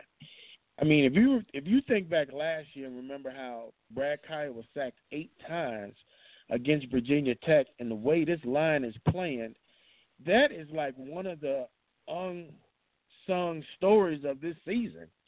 I mean, the way McDermott and, I've been frustrated with Darling, but the way that offensive line has played against the caliber of defense they've had in the last couple of years has just been incredible. So if you want to comment on that, I want to add something on the back end of that. But, man, those guys have been playing great. I totally agree. Phenomenal job by Stacy Searles. I mean, basically he's got 7 guys that he's had to survive with, and I mean, he's done it. They're almost to the end of the season here, and those guys have been playing great. And hats off to Stacy. Hats off to all those guys who have worked hard and are playing very well. All right, man, that's just incredible. So this is what I want to talk about. I have to give credit to not just Mark Richt, but the entire coaching staff. And here's what I mean by that. Our fundamentals when we play is just absolutely amazing. And what I mean by that is when you take a kid like Michael Jackson, who we didn't even think needed to be on the team, he's probably going to make all ACC. I don't know if he's going to make first, third team, second team, or what. But he's going to be at least an honorable mention. There's a good chance he may make the all ACC team. Amazing. And you talked about it. Go ahead, Gary. No, I just said amazing. It's amazing. It's amazing, and when you talked about how the subbings that they do, that you don't see too much of a drop-off, when I watch the game now, in the beginning of the season, I'll tell you, I used to watch when they would sub, and I would cringe because I'd be like, well, you can attack Mike Jackson, or you can attack, Malik Young, or you know what I mean? But now when I watch the game, I'm not focused on who the sub package are. In other words, if D. Delaney comes in, or, Mike Jackson comes in, or whatever, I'm not watching the game by, oh, my gosh, we got a sub and, how we're going to look. I look at the improvement of D.O., Darren Owens. I look at the improvement of Mike Smith, and there's not a tremendous drop-off where we're just getting, just being taken advantage of. And I have to give so much credit just to the entire coaching staff. I mean, when I look at the secondary, the fundamentals, we tackle well. I remember when we did last coaching staff, or just a couple coaching staff before, there was a lot of kill shots. You don't see that here. You see great tackling. I mean, that was a big boy that was big running back was playing against for Notre Dame, and the tackling was just off the chain. So I just want to throw a plug into that, because I always said if you want a championship level team, you need to have a championship level coach. And I've been saying that for the longest, that I think we definitely have that. So I'm gonna transition and talk about recruiting a little bit, and then we're gonna shut it down. If we don't get this Williams kid, is the class gonna be okay if we don't take a quarterback this year? I think they will take a quarterback. I think that it starts with Williams. There's also a kid by the name of Casey Thompson from Oklahoma that they're looking at, who's presently committed to Texas. But right now, it looks like all the chips are moving towards Jarren Williams. He had a great visit this past weekend. We think that if I had to put a percentage on it right now, I'd say maybe 80% that he comes to Miami. He is going to visit Ohio State. He is going to visit Auburn. But I think there's a chemistry there at Miami. I think that there's a lot of trust in Mark Richt. And I think that he's going to end up being the quarterback. That's just my feeling right now. Okay, awesome. This year has been a little bit different than previous years, because you don't hear a lot of decommitment chatters. I mean, you just don't see that with the kids that we have kind of locked in. And I think it has a lot to do with these kids are not really risking the loss of possibly that scholarship offer from Miami. They're value it a little bit more this year. So you don't see a whole lot of that. What's your percentage today as far as keeping Josh Jobe in the class?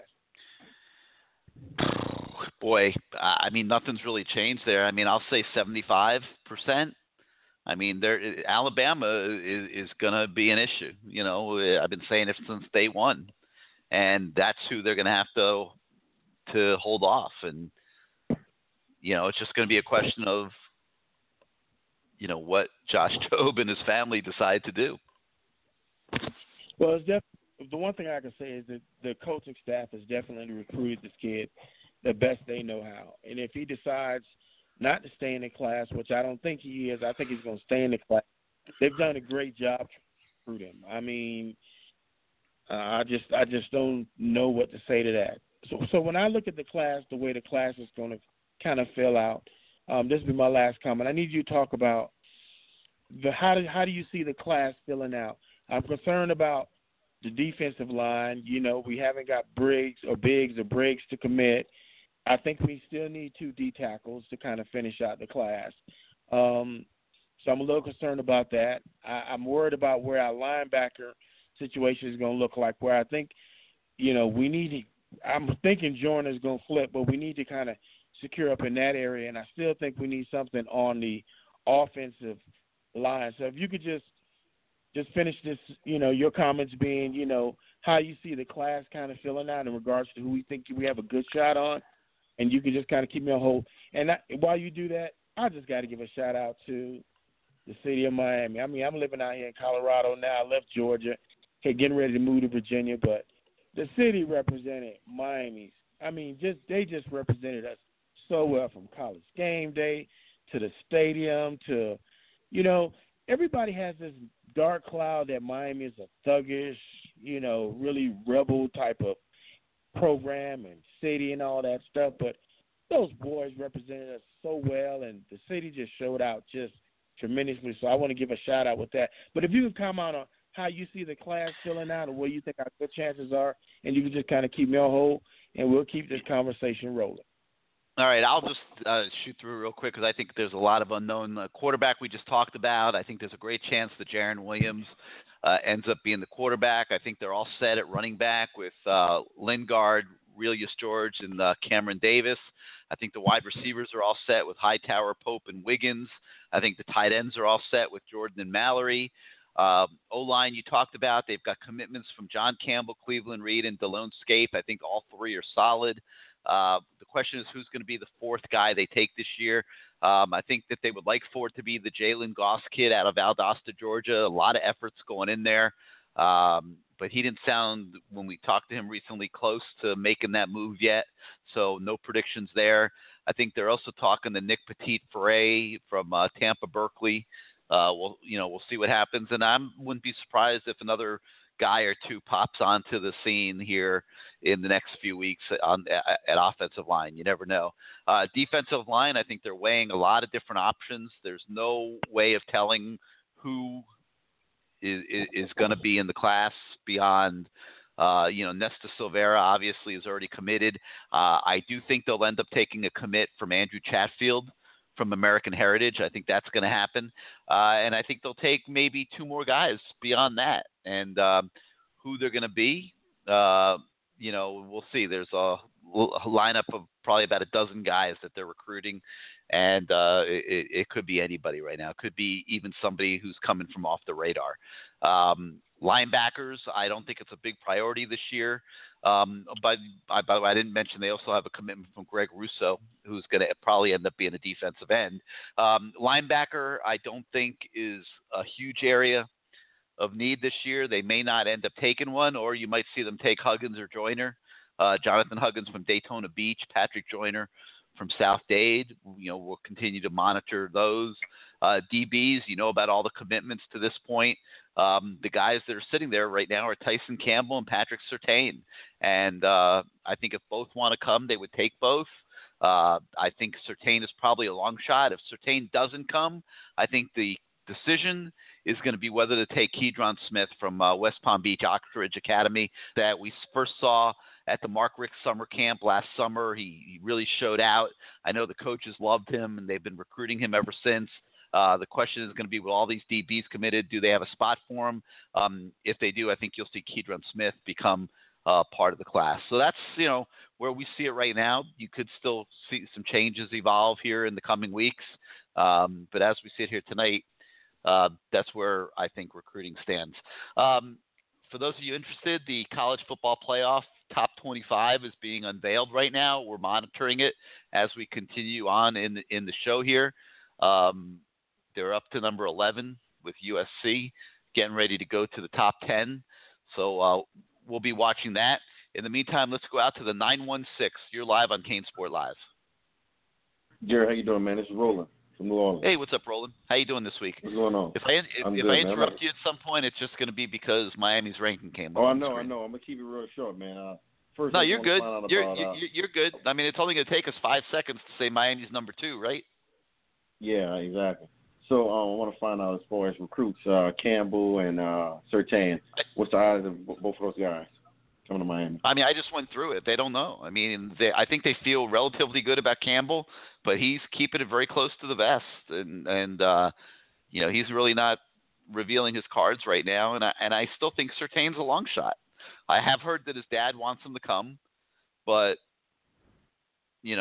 just because he'd like to see him stay local and be able to go see him, or whatever. But, we don't really know what those two are going to do. Okay. And any additional running backs? I know we got those 2 running backs coming in. No, they got plenty of running backs right now. You got the 2 running backs, you got a fullback, and then you still got Homer. Yeah. It looks like DJ Dallas is going to stay at running back. You got plenty of running backs. Gary, and we don't know if Mark Walton's coming back. A friend of mine that trains that running back that's coming up to Miami, that fullback.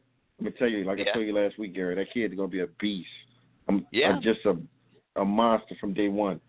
I'm telling you. He looks like he's going to be a great prospect, and apparently he's got good hands. He can catch the ball. We'll see. Mark Rick's going to be very happy if he has a fullback next year. Definitely, man. Definitely. Put me on hold, man. I'll listen. All righty. Thanks for being part of the show, as always. Okay, 563-999-3633, 563-999-3633. Hit 1 on your keypad if you want to come on the show. Let's see. Penn State has been placed at number 10 at 8-2. Ohio State has been placed at number 9 at 8-2. Notre Dame only dropped to number 8 despite that butt whooping that they received at the hands of the Hurricanes. on Saturday night. And then Georgia, after losing for the first time, is in at number 7 at 9-1. So that's what they've revealed to this point. We'll keep our eyes on that. In the meantime, let's go out to the 310. You're live on CaneSport Live. How you doing, Gary? Doing great. Who's this? Hey, it's Righteous Kane. Hey, what's up, Righteous? What you got for us? Just wanted to comment like everyone else. You know, it was a glorious weekend for us, for our team. You know, it was finally good to see a complete game played by the guys, by the Canes. You know, out here in Los Angeles, I was with the alumni. We're at a bar. We're just having a good time. You know, a lot of people out here were giving us respect. You know, they were like, hey, Miami's great. Miami's back. They enjoyed seeing Notre Dame get beat, especially the fact that Notre Dame beat up on USC. So a lot of USC fans are very happy to see that whooping. Yeah. And one thing I observed was that you could tell just through the television that there's like a brotherhood in this program with the coaches, with the players. You know, you could tell that they love one another. They're out there for each other. They support one another. And I think 3 of those assistants are future head coaches. You know, now, Thomas Brown, Manny Diaz, Todd Hartley. Let me stop you I want to stop you for a minute because this is driving me like out of my mind because I read this on the message boards every day too. Who do you see that is going to go be a head coach in the near future? Not at this moment. I mean, like down the road, like 5-7 years around. But I think Todd Hartley, Manny Diaz, Thomas Brown, they look like people who could be head coaches in the future, and not right now, like next year or 2 years from now. If you're going to go be a head coach, you typically have to be a coordinator, right? Right. I mean, very few guys get hired for head coaching jobs who haven't been coordinators. Okay, so right now, Alabama. Wait, let me stop for a minute. I'll get right back to the subject. Alabama has been placed at number 1. Clemson has been placed at number 2. Unbelievable. No, that great. you know why? News, that's actually. Because our alumni, Clemson athletic director Dan Radakovich is a very prominent guy on that committee, and they put Clemson at number 2, which is fine. That's what I'm saying. This is great news because again, this goes with the disrespect of the Canes. They can use this for motivation, so they take care of business these next couple of weeks against Virginia and Pitt. But like Clemson. These guys are supposed to be sitting there looking at all criteria. How in the world do you take a 1-loss Clemson team and put them ahead of and they put Miami's number 3, by the way.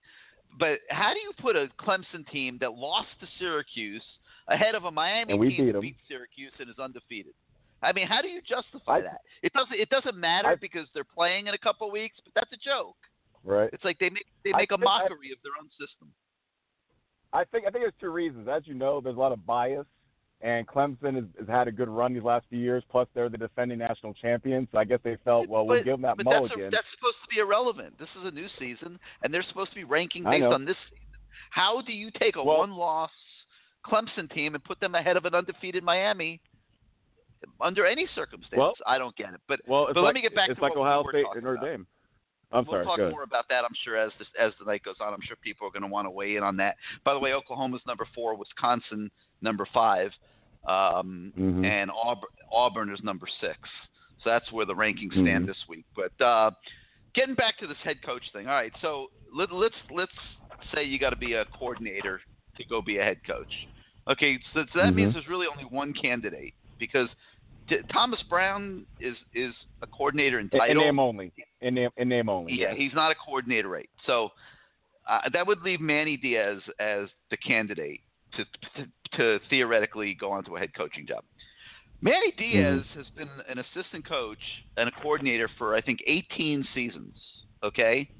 And before he landed at Miami, he'd been roughed up a little bit. He'd been fired several times and Texas. bouncing around to different programs and has found a home here in Miami, his hometown. And the thing that's made Manny so effective, in my opinion, is that it's the talent. Well, no, I'm not saying he's not doing a great coaching job. He is. But the talent has allowed him to take his coaching to another level. And the knock that people used to put on him all through the years was that he was always gambling, and that, and I know offensive coordinators always felt like they could exploit his schemes because he always took chances. Well, maybe he was taking all those chances because he just didn't have the talent to stop people. And I don't see him taking chances here at Miami. I see him running a very sound defense. I see his kids incredibly well prepared every week, and I think his front four can do most of the work in most cases. Well, I mean, I think we're getting a great Manny Diaz here at the U for the second year in a row now. Okay, but why does everybody just assume that schools around the country are going to start lining up to steal him away to be a head coach? And why would he leave to go be a defensive coordinator somewhere else? So, I think this staff is going to be together for a while. That's my opinion, and I don't think that any of them are going to be leaving. I don't see why they would. They have incredible chemistry. It's as good a staff as you'll ever see in terms of the chemistry in the football office. They all get along. They all love working for Mark Richt. He lets them do their jobs, and more than anything, he lets them have a life outside of their jobs. These guys, they get he doesn't work them to the bone. He doesn't work them to the bone. He doesn't work them to the bone. He believes in efficiency. They come to work early. They get their work done, and then they go home and they see their kids and their wives and their families, and they can have somewhat of a semblance of a life, which a lot of football coaches around the country don't have. Don't have that. Yeah, because I hear a lot of coaches work like 18 to 20 hours a week. I'm sorry, 18 to 20 hours a day. That's the culture in that business. No doubt. They show up, it's by 6 a.m., they don't go home till 11 or 12. That's the culture in that business. But that's not the culture with Mark Richt. So you've got a group of guys that have great chemistry with each other. They love the guy they work for, who allows them to have a semblance of a life and have families. And I don't think any of these guys are going to be crazy enough to go running off to some other job for an extra $50,000. They're very well paid. Well, then Miami increased the coaching budget. Manny Diaz, I think, makes somewhere in the ballpark of $650,000. Now, is somebody going to suddenly come along and offer him $800 or something? $1 million. They might. That's possible. They might. But if you're Manny Diaz and you're at home with your family, you're with your parents and everyone's together, and that's the life that you're giving your kids and everything else, you're going to throw all this away for a little more money theoretically and go take a job that you might only have for 2 years? I don't think so. All right. And I think the staff is smart, and I think they're going to stay together. I think they work well together. They're having results. It's only going to get better from here. And it's just been driving me a little nuts when I read it every day on the message boards that everybody's just assuming that these guys are going to go running for greener pastures. Be careful what you wish for sometimes. These guys got a good situation right now. I think they're going to stay together for a while. We'll see. No, I mean, I agree with what you're saying. It's just the fact that, the way things have been going the last 10 years, a lot of the coach staffs get poached when someone's doing very well. Even the Al Golden staff, the offensive coordinator, he had the first one, Jet Fish, he got picked off to go to Jacksonville. So but you have to want to get poached. You have to want to get poached. I mean, Kuligowski's going to get offers. He could go to the NFL whenever he wants, probably, if that's what he wants to do. But yeah, he got offered. I think he's already getting paid $600,000 here. Mm-hmm. I mean, he likes it here. Yeah, so you're going to go run off to go to the National Football League, where people get where you might get fired in 2 years. Yeah, and uproot your life. You're building a nice life here in South Florida. You can stay at the University of Miami as long as you want. You make a very good point because Chris Winkie was on the LA Rams staff last year, and then when that coaching staff got knocked out, now he's working at Alabama as a support staff. So you make a very good point. I mean, I'm not saying there'll never be turnover ever on this Mark Richt staff. I don't see why any of these guys would be in a hurry to leave. Right. I agree. Well, sorry, I got your blood pressure worked up over that. Oh no, I'm all good. Listen, this is such.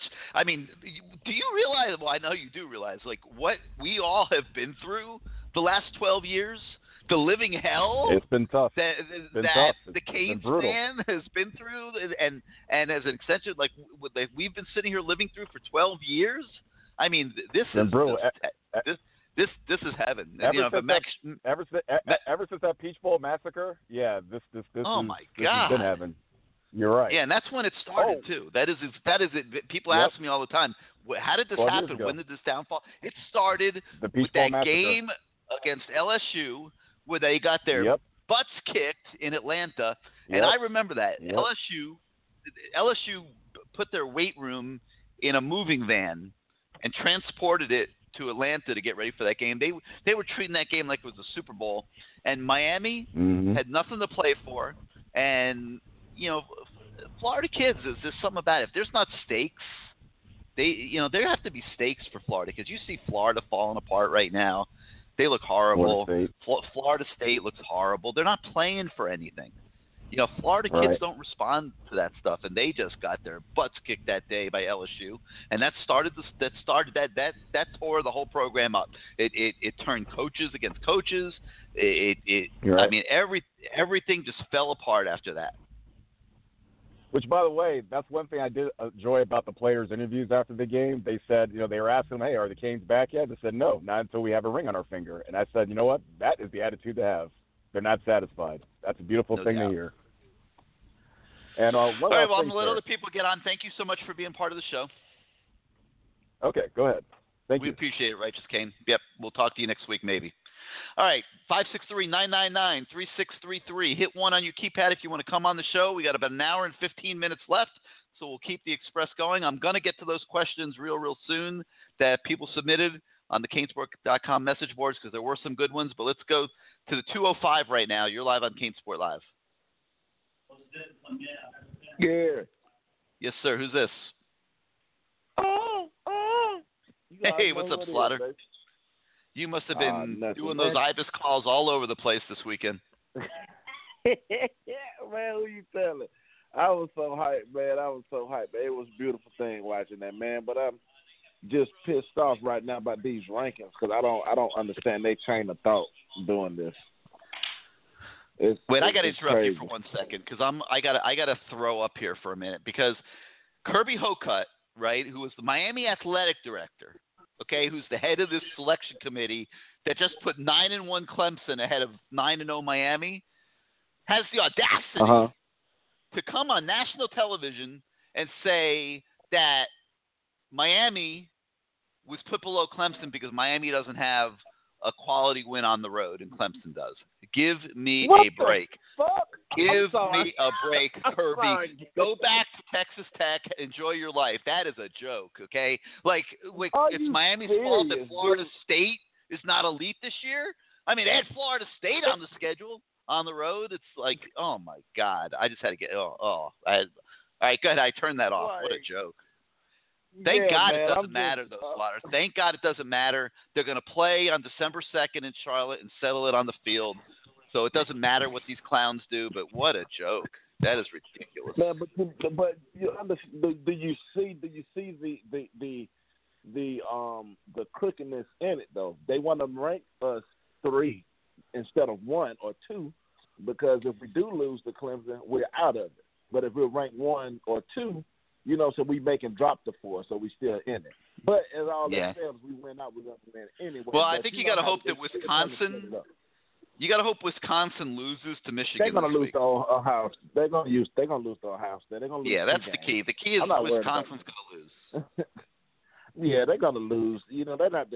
Wisconsin. And then Georgia's going to lose to Alabama, which I think they will. Yeah, honestly, I don't think Bama's going to beat Auburn. No, that opens up a whole other can of worms. Then they got to sit there and say, do we take a 10-2 Auburn team and put them over 1-loss teams? That would be absurd. Also, that would just be ridiculous. Yeah, exactly, man. I was pissed. I'm pissed right now. But like you said, they're gonna play, so at least we're in there. So. But it is what it is. You win, you move up. You lose, you move down, like Rick said. But this is setting up, like, if Miami loses the ACC championship game and they move them out of the top 4, it's setting up just like the year 2000 when Miami got screwed and ended up having to just play Florida State in the bowl game. Yep, that's exactly what they're trying to do.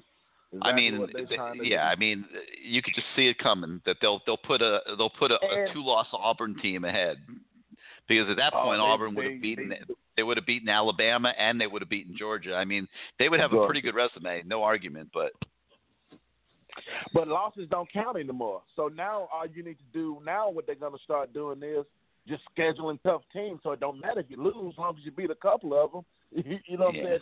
At the end of the season, you're going to get in. So, you know, but that's not real. I'll never forget that. It's just go ahead, Slaughter. What else you got for us? Go ahead.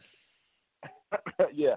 I just want to, like this staff, man, or like this program with a lot of these analysts, a lot of these people don't understand. If you look at the previous history of the Miami Hurricanes, anytime we have a competent coach, it doesn't take us long to get back on track and win a national title.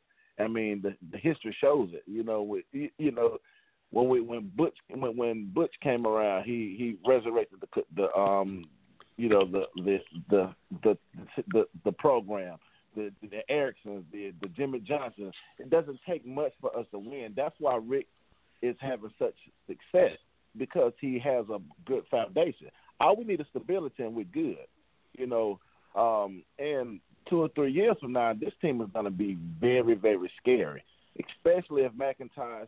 Just think about this, Gary. You're going to have McIntosh come. If McIntosh come back, you got Norton, and then people forget about how good Willis was playing last year. Willis was playing some pretty good football last year for us. He was one of our best D linemen.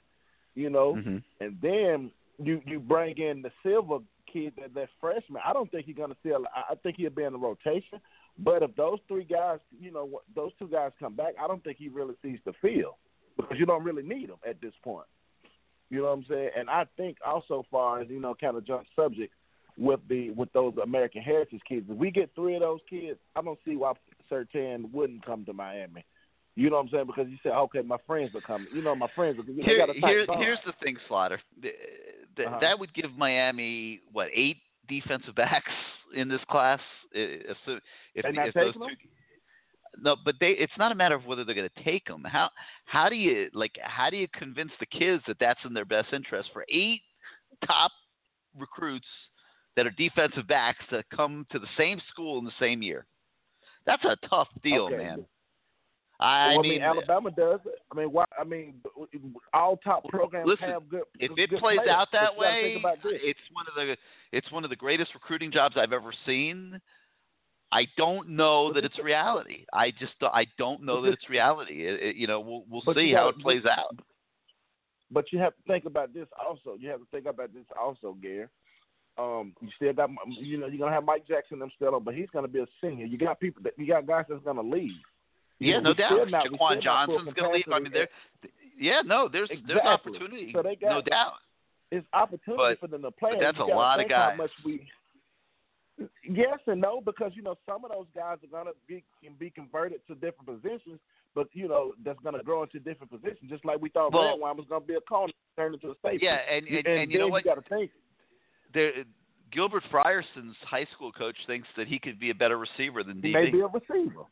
Yeah, exactly. So that's what I'm saying. It's not set in stone, but you still want that depth, because Manny Diaz uses a lot of players. He uses a lot of best, and I don't think some of those guys that's on roster right now would be there because they had 2 or 3 years to show improve. So that may be a case where, hey, I think it's best interest so you find somewhere else to play. You see what I'm saying? Like some of the guys that's on the roster that hasn't been producing in year 2. You got 2 years to show improve. Not to say that you just kick a kid off the team, but at the end of the day, this these guys up. So it's no excuse. Mm-hmm. But as far as I seen something about a linebacker from, oh my God, he's supposed to be coming to the game Saturday. He's an underrated kid, 3-star. Do you know anything about him? Daytona Beach, Jonathan Huggins. Yeah. Yeah, No, he's kid. Let me look. What's his kid name? Hold on. That's the kid. I got to pull it up. Right here. James Miller from Armwood. 3-star linebacker. 2019? See 2019? No, 2018. He's 2018 kid. Yeah, I don't think he's in the picture. Okay. I just know they said that he's supposed to be visiting. He had 3 starts. Well, he might have come to the game. I mean, they had several hundred kids at the game, but that doesn't mean he's in the real picture. So I just know he was committed to LSU and decommitted, something like that. So, but that's I don't know. But man, just want to kind of it's just great to hear, be on these calls now and not to hear all the negative and the fire this person, the fire that. It's just great to really come over here and just cheer for our squad and just say how proud we are. Because it, like, watching that game Saturday, man, I was like a proud father. It's like, man, I've seen the worst. You know what I'm saying? It's like, oh, man, I'm so happy it's over. And it's just amazing, man. And, I just want to, just a shout-out to my boy Kane and Uki, man. We had many conversations about, man, what needs to change, and it's changed. And, I'm just happy to have Mark Rick as the coach. But, Gary, man, I ain't really got much to say, man. But I will be at the ACC championship game. So, I hope I can see you there or something like that. If, you're going out doing a Tootsie Roll or something, man, we can party or something afterwards, man. All right, Slaughter. Hey, thank you for being part of the show. All right, keep me on hold. All right, guys, 563-999-3633. You hit the number 1 on your keypad if you want to come on the show. And let's go out now to the 678. You're live on CaneSport Live. Gary, what's going on? It's 23 Daddy Kane. Hey, what's up, Mr. Herndon? I didn't see you this weekend. Were you at the game? Oh, yeah, I was there, buddy. I was definitely Somebody must there. have stolen your front row seat. Nah, I didn't walk down that time. I didn't walk down to the bottom this time. I got in there late. Had to go pick up my wife from the airport. So what you got, man? What do you think? From the airport to me. Nothing, man. Just the crowd was electric. It was packed. I loved it, man. It was unbelievable atmosphere. The kids showed up and showed up. I mean, that's all I got. I was just so glad to have that outcome. And like the previous caller said, enjoy hearing all this positive reinforcement from all these callers. It's like it's a totally different show now. So I tip my hat to your listeners. What kind of mindset did you see from the kids after the game? Do you think that they're staying grounded and not letting all this success get carried away? Well, yeah, I was around a bunch of them for the weekend after the game, even before the game, but they are grounded. One thing somebody alluded to earlier is if you notice throughout all the interviews, they were all talking about, hey, it's important to us to get Coastal. It's important to us to win Coastal. So they set those milestones up, and they should enjoy winning that first Coastal division. There's still work to be done, but they should rejoice in that because that was a huge feat. The kids I hung out with Sunday were all elated. They're grounded. They're focused because they know they still have more work to do. So, they enjoyed that win that night and Saturday. They went in for practice, not even meetings, but practice. It was on to the next game.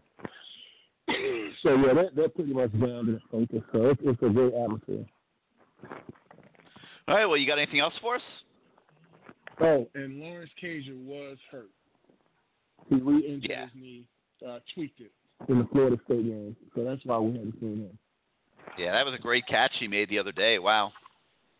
Oh, yeah. Yeah, so that's good, man. A lot of weapons we'll have to deploy. I mean, it's just a freaking awesome season. And I also talked to him about, staying focused and, don't let Virginia and Pitt be trap games for him. Stay focused. And they're always like, no, we're not. It's not going to happen. So it's a great deal.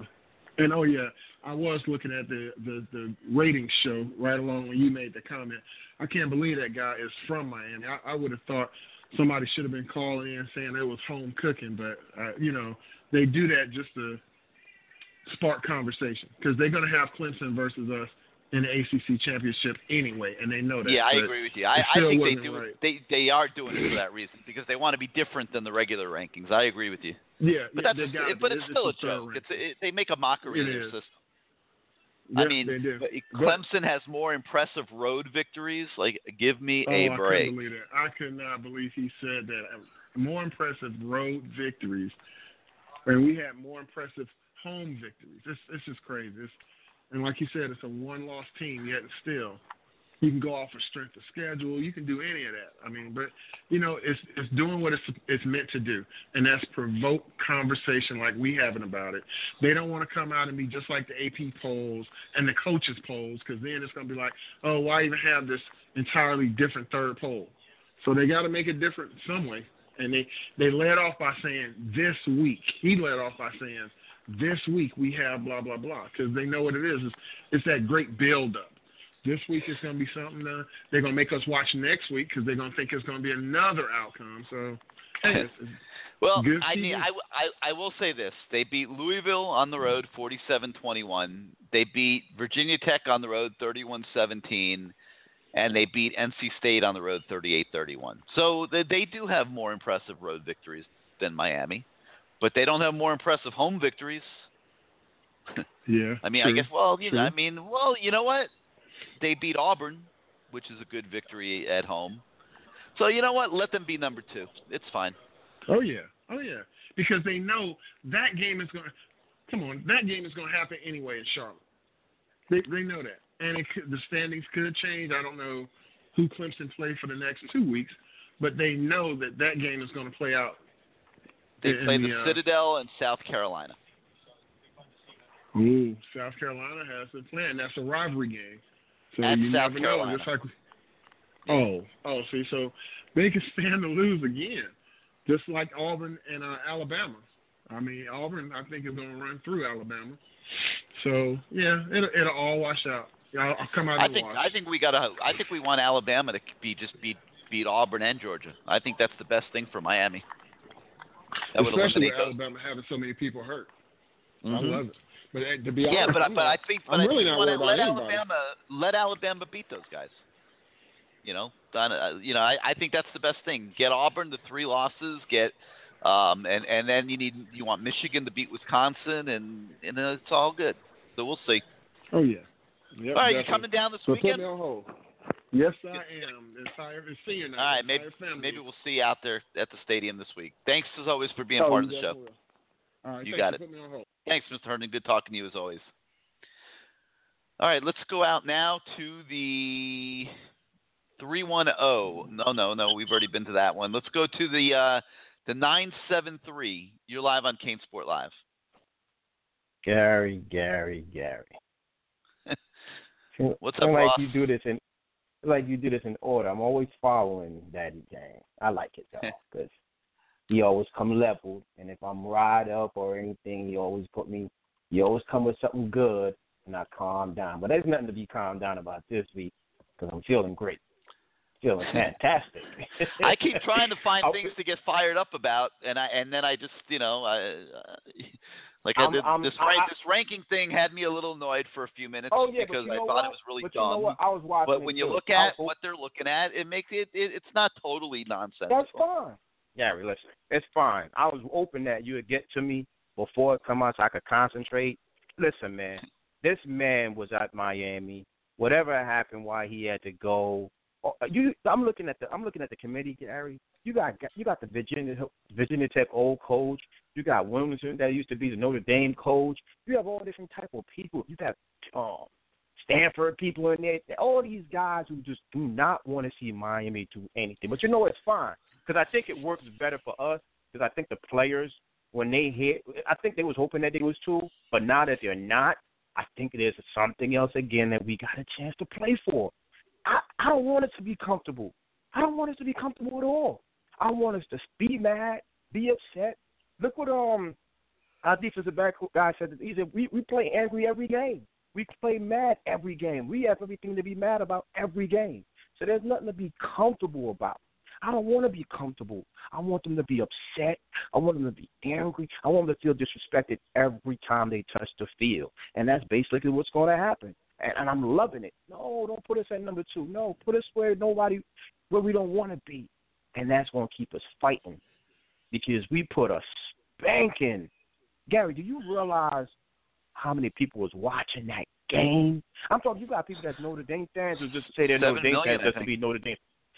You got guys that just come out every year and say they're Notre Dame fans, and they're not even Notre Dame fans. They don't even watch Notre Dame during the season, but they just respect Notre Dame, and it's the Irish and everything. So all of them tuned in, and they watched a spanking, and I'm sure they turned it off right before we had to finish up and celebrate because they didn't want to see us. They didn't want to see us jump around and have fun because they're upset. And I was just loving it. I was beside myself. I mean, I couldn't. I dislike. I don't want to use the word hate, but when Notre Dame lose, everything is right with the world for me. They could lose twice in a day, and I'm loving it. Now I want to get to a few things, man. So I just wanted to express that I love the fact that they're making us what we don't think we should be, because that keeps that carrot and that need to continue to play well. Anyway, shout out to nobody had mentioned this, but I stayed to the grounds with this stuff. Shout out to D. Jackson, man. He's hurt, but he had that turkey drive in his community this week. I think that's a fabulous thing. I think that's a great young man, and that's another thing that's going on in the locker room too. I think we got grown men and mature men that's doing mature things, and when you get a chance, I just talk about that a little bit. I just want to shout him out. I'll disagree with you. It's great. All these kids do a lot of community service throughout the year. I believe they were named the #1 community service program in the country. And that's something I hope that they did put on games. They didn't. They can't fill everything. It's a programming thing. They can't fit everything in there. But I was hoping that they'd talk about us being a top 50 institution, #1 academically in the state of Florida. I was hoping that they'd be able to squeeze these things in, but they didn't. It's fine. Let me ask you this though, Gary. Where did you on game for the morning show? Where were you? Were you on campus? Did you get to enjoy it there?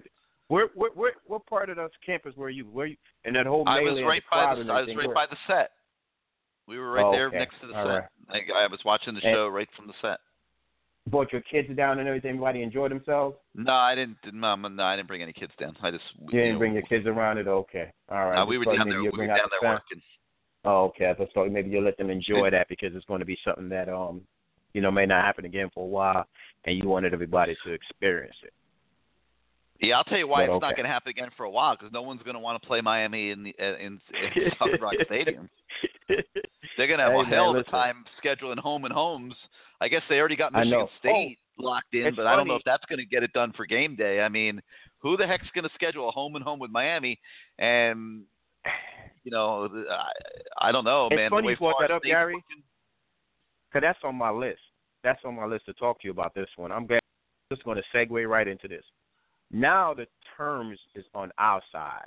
There's no more 2-for-1. When we play, we're not scheduled to play Notre Dame again. The contract is over now, right?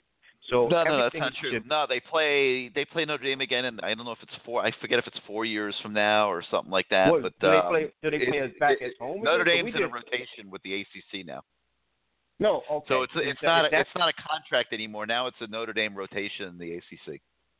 Okay, but fine. If they want a contract again, it needs to be in our favor because there won't be a contract again. Notre Dame's playing ACC teams.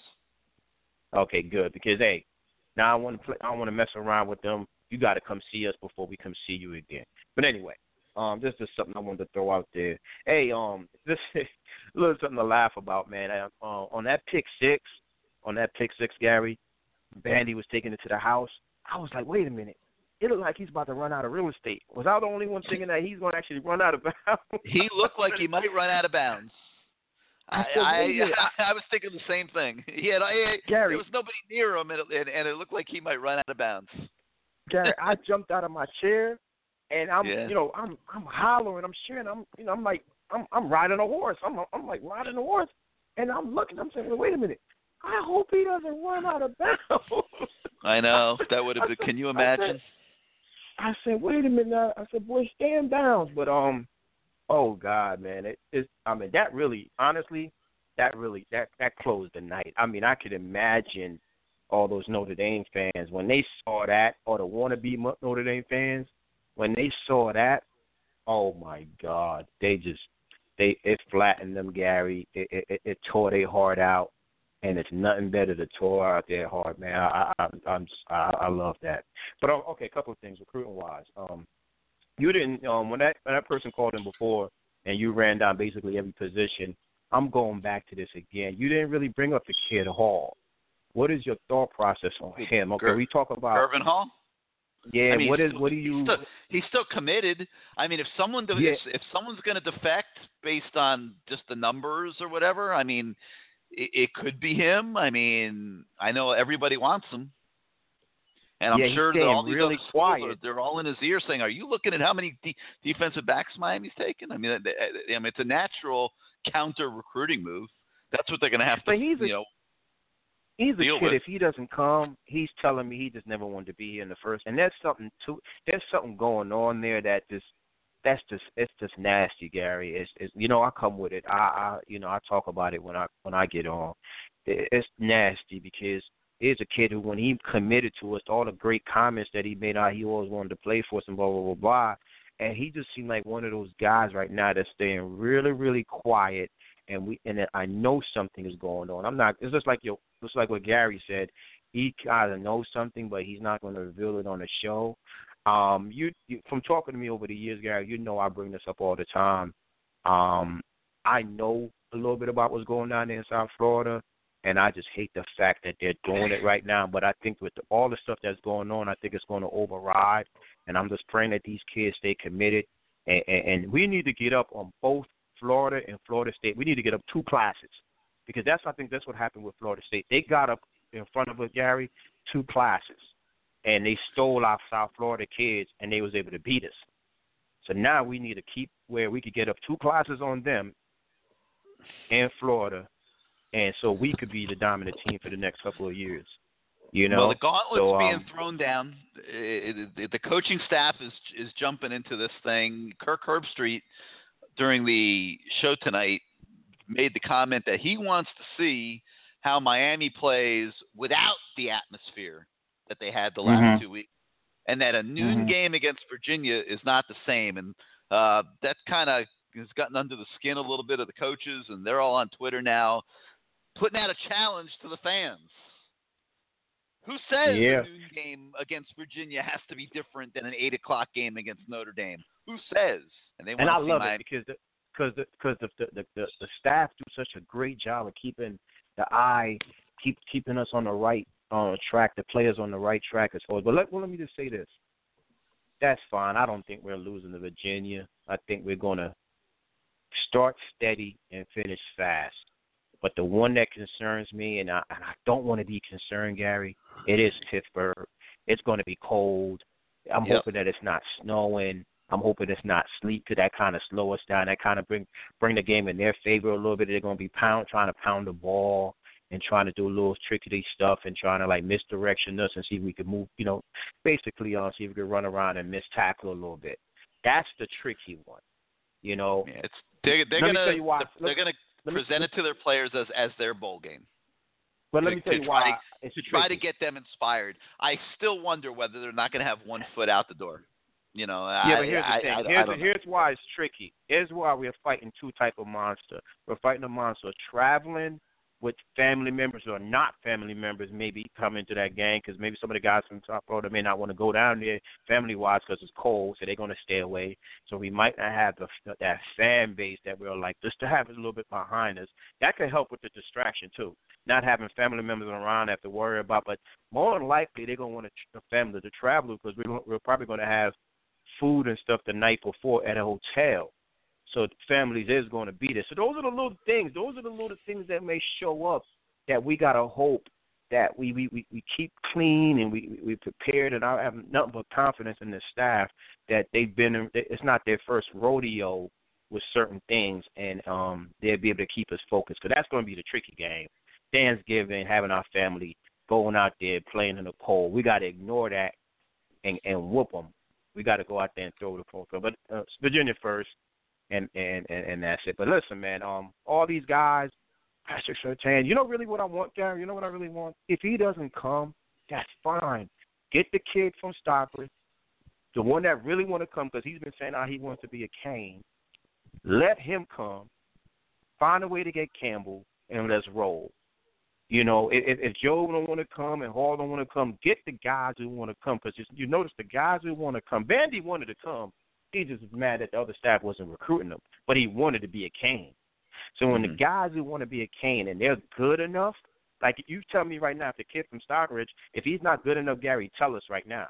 But if you think he's good enough, okay. Oh, he's good. He's good. I watched him at the Mark Richt camp. I thought he was very good. Okay, then let's roll with him. And don't forget our wide receiver situation. We still got this Chinook brother that's redshirting. Still got him. So even though we're doing 3 wide receivers, that's fine. We got him that's redshirting. You know, he's going to be a wide receiver. Like you said, the kid Ferguson that's going to probably come in. Fison's going to come in and probably they're going to switch him around and make him a wide receiver. We could always put Dallas at wide receiver at the slot. We got, man, come on, we got guys. We got guys that's going to be able to do it. Gary, you just don't understand right now. I mean, if you know. Oh, another thing before I get off, I was one of the first guys that called you to say we need to keep at least one of the defensive linemen. One has to stick around, Gary. Remember when I brought that up to you early? One has to stick around. So and I know I want to jump the gun for next year, but I'm just saying. One has to stick around because, like, hey, that kid Ty Martin is never going to play for us, is he, Gary? Is he ever going to be able to? Is he going to be a transfer candidate? I don't think so. Yeah. You know, yeah, okay. All right, man. Listen, that's basically like I said, man. I want to shout out D Jackson. He's doing a great thing, great role model, and I'm excited. And one more time for them Notre Dame guys. It's too bad I didn't get it done, and that's what we do. We whip behinds. Hey, I'm loving it. Keep me on hold. I'm enjoying All right, Ross, it. Thanks for being part of the show, man. All right. Let me attack a couple of these questions from the message boards at CaneSport.com. Is Miami a better football team now than Clemson? Well, I mean, the evidence seems to suggest that the Canes have caught up. I think the offensive personnel is comparable. Clemson's got a few playmakers. Miami certainly has several playmakers. I don't really give Clemson a huge edge in terms of offensive personnel. I think the Clemson defensive line started the season ahead of Miami without question. They've got 2-3 guys that are expected to be first-round draft picks. But I think when you look at the depth of Miami's D-line and the fact that they can roll 8 guys out there without a drop-off in performance, I think you'd have to say it's getting pretty comparable. I mean, I heard someone say today that the entire Miami front seven is going to play in the National Football League. And it's kind of hard to argue with that right now. I mean, it looks like the linebackers are on that type of trajectory. I haven't seen enough of Clemson's secondary to give a great opinion there. But I do think that covering Clemson down the field with the speed they have on the outside with that Ray McLeod kid and I think his name's Deion Kane is going to be a challenge for the secondary. Let's be honest. But I don't think there's any doubt that the Hurricanes belong on the same field with Clemson this year. And the question is going to be how they respond in that stadium on December the 2nd.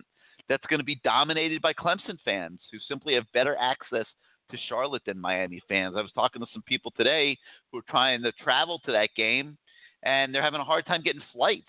It's not the easiest place in the world to travel to. So, I think Miami gets 5,000 tickets for that game. I got to think they would fill it, but 5,000 fans in a 70,000 seat stadium or 60, whatever it is, 65, 70,000 seat stadium is not real significant. So, I mean, in reality, that's going to be a road game for Miami. And how big of a factor is that going to play in the game? That we don't know. But I don't think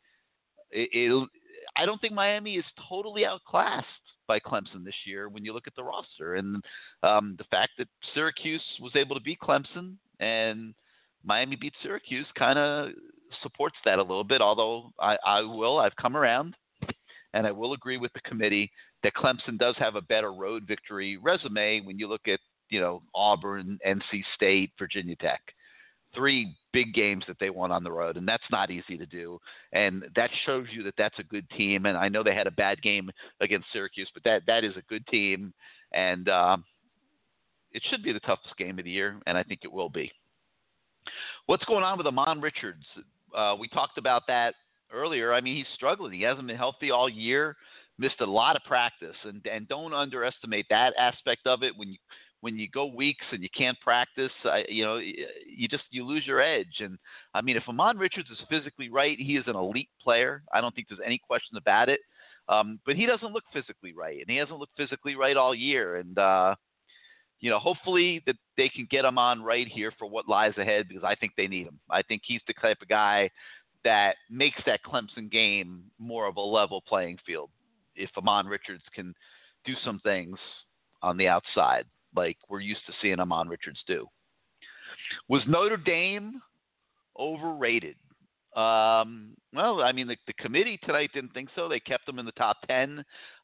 Maybe they were a little bit overrated. Maybe people got a little carried away with some of their victories. But the bottom line is, who cares? Miami benefited from that if they are overrated. Miami jumped up to number 2 in the real polls and number 3 in the playoff poll. So Miami benefited from what people thought of Notre Dame. I didn't think Wimbush was a very good quarterback. He didn't look very good the other night in that atmosphere. In fairness, I'm not sure that Notre Dame really had a chance in that atmosphere. And I can see why people would say they want to see what Miami looks like when they're not in that atmosphere, because to me, that was a 2-touchdown home field advantage without question. But, obviously Notre Dame wasn't good enough to handle it. Let's put it that way. And if that means they're overrated, then maybe they were a little bit overrated. Can we remember a better season than the one the Hurricanes are having right now? I think we got to see how it ends. The season's not over yet. You still got 2 regular season games. You got to go to Charlotte and play Clemson, and then you got a bowl game. You have 4 games left in, a 13-game season? That's almost a third of the season left to play. But I think if it ends with victories, that I would compare it to 1983. If it ends in a loss, maybe the year 2000, when Miami was close and turned the corner and then came back and played for the national title in 2001 and 2002. And if everyone comes back, I think this team is a candidate for preseason number 1 next year. We'll see how it plays out. Will the team have a letdown after those 2 huge primetime wins to now having to play at noon? We just talked about it a minute ago. A lot of the TV commentators think they will. The Miami coaches are challenging the fans to show up and create the same atmosphere at a noon game. I don't know if that's reality or not. We haven't seen that very often down here. But I think that, like I said earlier in the show, that the way that the coaches are rotating players and getting a lot of guys involved in the game is kind of like a immunization against looking past teams and not getting up for games. I think that, guys get excited to be able to go out on the field. I think they smell the prize. And, I think the fans are hyped and will turn out on Saturday. I think that atmosphere the last 2 weeks was just a lot of damn fun. And this is the last chance this year to experience it. And I think the fans are going to show up on Saturday. I don't know if every seat in the stadium will be full. I think that a lot of the students are going to go home early for Thanksgiving, and that's going to impact the environment a little bit. But, I still think you'll have a decent crowd out there and enough people to get the kids fired up for their last home game and senior day. DJ Dallas running the Wildcat. It was a nice wrinkle, but do we think about him throwing from the Wildcat as well? And I think that's something you're going to see without question.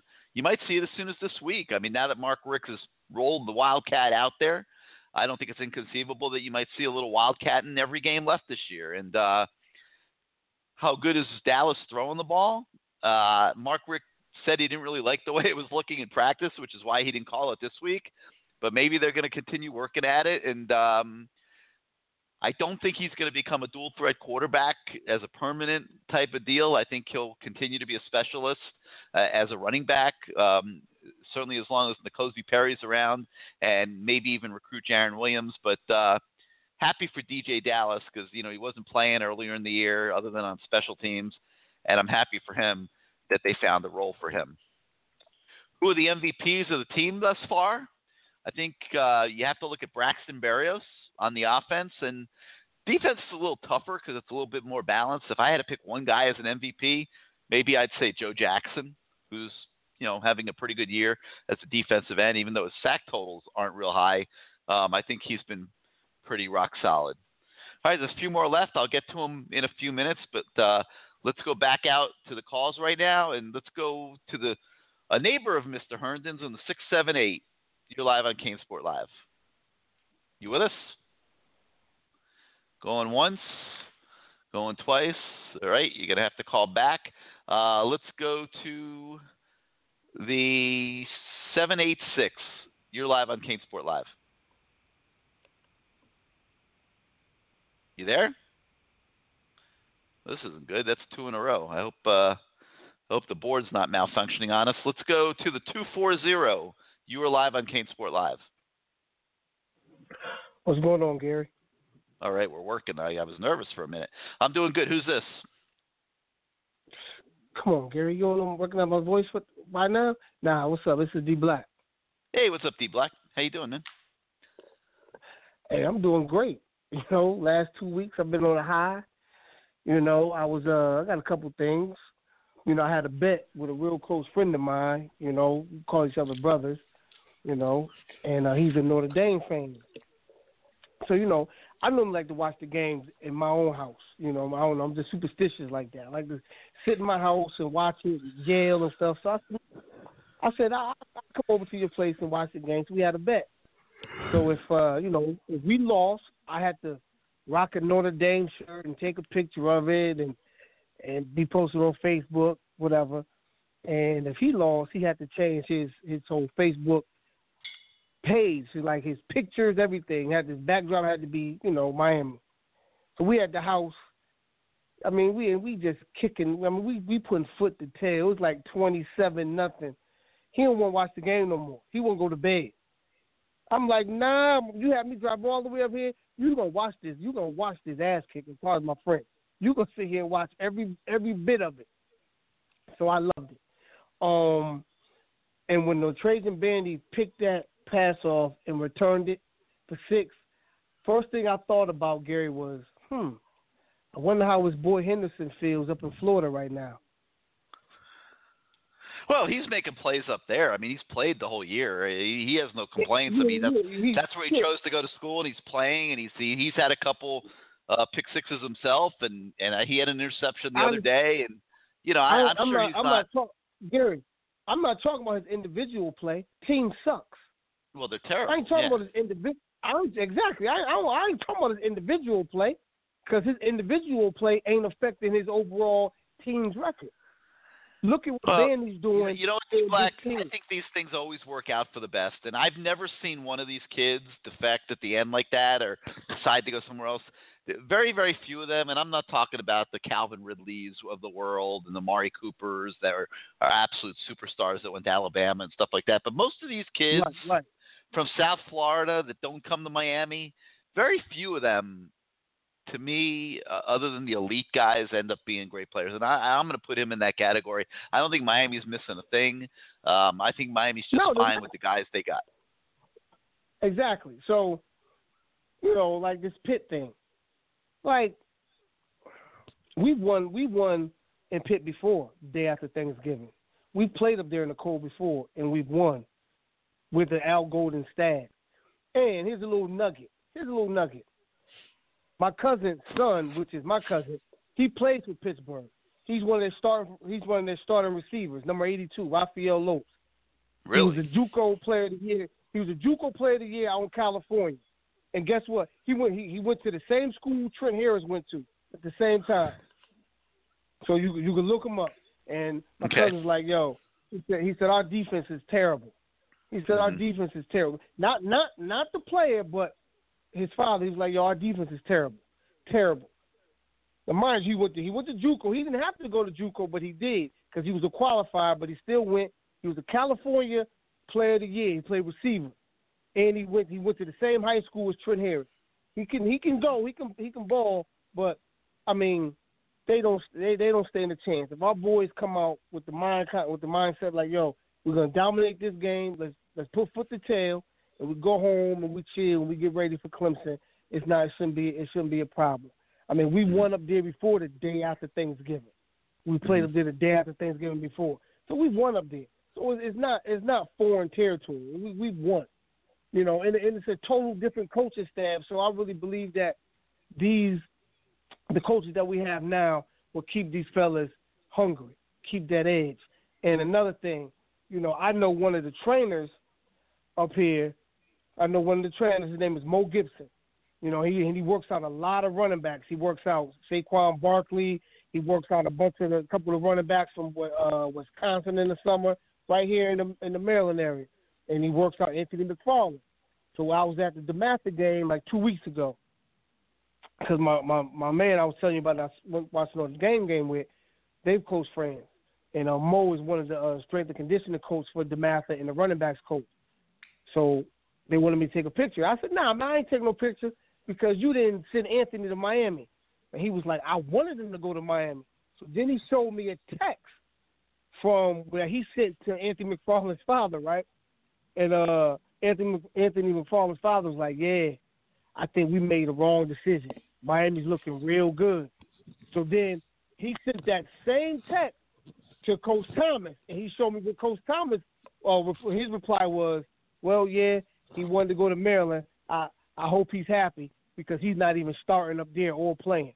So, you know, it's just a lesson when you get these hometown, when you get these schools that come in late, you know what I'm saying, these Johnny-come-latelys to get you to switch, and you've been courting this one team the whole recruiting season and maybe even was a silent commit just to blow them, thing that sign ain't gold. They need to understand that. So I just wanted to give you a couple of those nuggets that I had, Gary. But I'm super impressed with Mike Rump. You know, I'm super impressed with Mike Rump. He's doing a hell of a job with the DBs. I'm going to always say that because he's, you know, people gave him such a hard time and this, that, and the third. And I don't really think they're giving him his just due. You know, he got Michael Jackson, quote unquote, as Kirk Herbstreit said, one of the best DBs in the country. So we're gonna give him his just due. And these next two games, I'm looking for them to maintain that edge, get these 2 wins, go to Charlotte, North Carolina, and let's ball out. Let's do it. Let's make history. And like you said earlier, again, it's a dream season. You know what? Maybe it is, and it's about time we had that. You know what I'm saying? It's about time we had that. There ain't nothing wrong with that and building on it for next year. You know what I'm saying? Because what we got? We got LSU next year. We open the season with LSU, right? Yep. Exactly. So, Mark Ripp and that strength and conditioning team and the rest of the coaches got these young boys, you know, putting their big boy pants on. I'm going to leave you this one metaphor that I was telling my youth football team. I was asking them at workouts on Saturday. I asked them, I said, did y'all nuts drop yet? And they're like, what do you mean? I said, did y'all nuts drop yet? They said, what do you mean, Coach A? I said, well, when you're entering preteens, young adulthood, young manhood, I said, your nuts drop. So you're producing more testosterone, producing more aggressive behavior, aggressive nature. So that's why I'm asking, have y'all nuts dropped? And they was like, oh, yeah, our nuts dropped. And that's what's going on with our team. They nuts has finally dropped because you got coaches that's producing that. Without going in, their nuts wasn't dropping. Their nuts was up. All right, D Black. I think that's a great note to segue. Move on here. But thank you for that. Thank you for that perspective on what's going on. Let me give a shout out to Uki, Slaughter, my man Kane. Hey, we got to call each other, man. We got to rap and keep me on hold, Gary. Rest of the Kane Nation. Hey, we doing it this year. Appreciate all y'all calls. Keep me on hold, Gary. All right, D Black. Give us a call next week, man. Wow, that was interesting. Their nuts have dropped. Let's go to the 212. You're live on CaneSport Live. This is about the rug and the disgrace. You with us? Who's this? That's you. You're on. Hey, I'm back. Okay, I'm sorry. I was talking to my wife for a second. Holding so long here, my ear is about going to sleep. Sorry about that. Busy night. That's okay. Well, it shows you the popularity. Anyway, I just shortly after I got on this evening, this goes about 3 hours or so back, you started talking about. I think you were underlining the importance to the victory of the stadium and the crowd, etc. Mm-hmm. And I guess I'd like you to explore it and explain it a little bit more, because I got the impression that you were really emphasizing it as if we hadn't played at the Rock. We wouldn't have even beaten Notre Dame. No, I think they were way better than Notre Dame. Okay, there's no doubt about it. I mean, I think they would have beaten Notre Dame anywhere. But I mean, I guess you weren't at the game, right? I mean, I guess you're up in, I'm you're up here in in New York right now. I mean, you've never seen anything like this. I mean, it was unbelievable. And I mean, did you go to the old Orange Bowl or? Yes, I did. Yep. Okay. All right. So I try to. People ask me to describe it. They can't come. And like it's like the heyday of the Orange Bowl, and and you're gonna take and add to it with 4 of the biggest jumbo screens you'll ever see in each corner, which now are showing replays and fans and everything else the whole game, and the loudest, most pulsating sound system that you've ever heard in your life. That's just blasting like all the anthems and everything else all day long. I mean, and every play literally is a street party in the stadium. Nobody sits down. I mean, everyone's on their feet the whole game. And it's like every single play is cause for the most wild street party that you'll ever see, with all respects to even Mardi Gras in New Orleans, okay? I mean, there's nobody throwing beads. There's no, or anything like that. But I'm telling you, this is the most insane sporting atmosphere.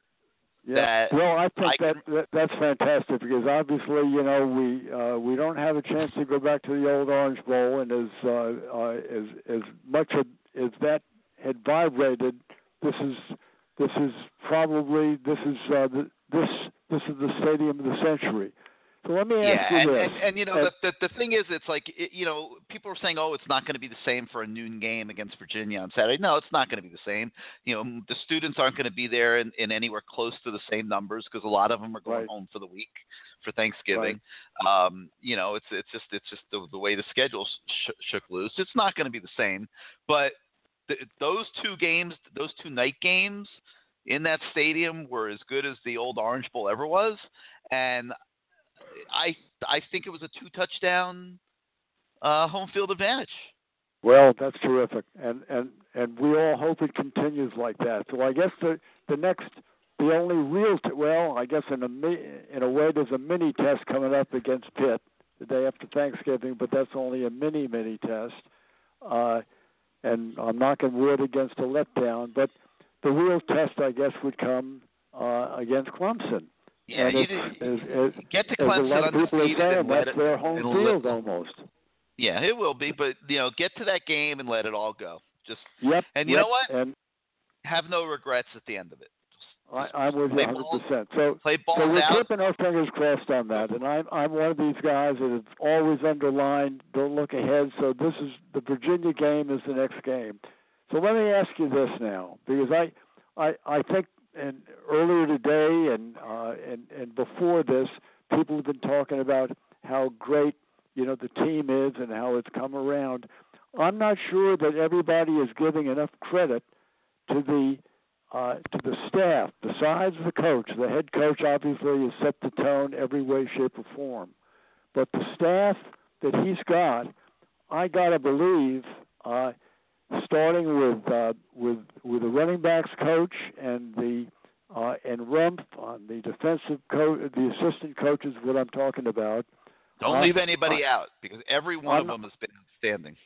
I guess that's so. And look, the only guys I remember, and I'm going back a ways now, is the guys I remember were the running back coach at Don Soldninger, who I guess was pretty good. He was controversial in some ways, but I'm wondering, you've been with him the whole time, all these decades, do you think that the assistant coaches are better than they were in those days?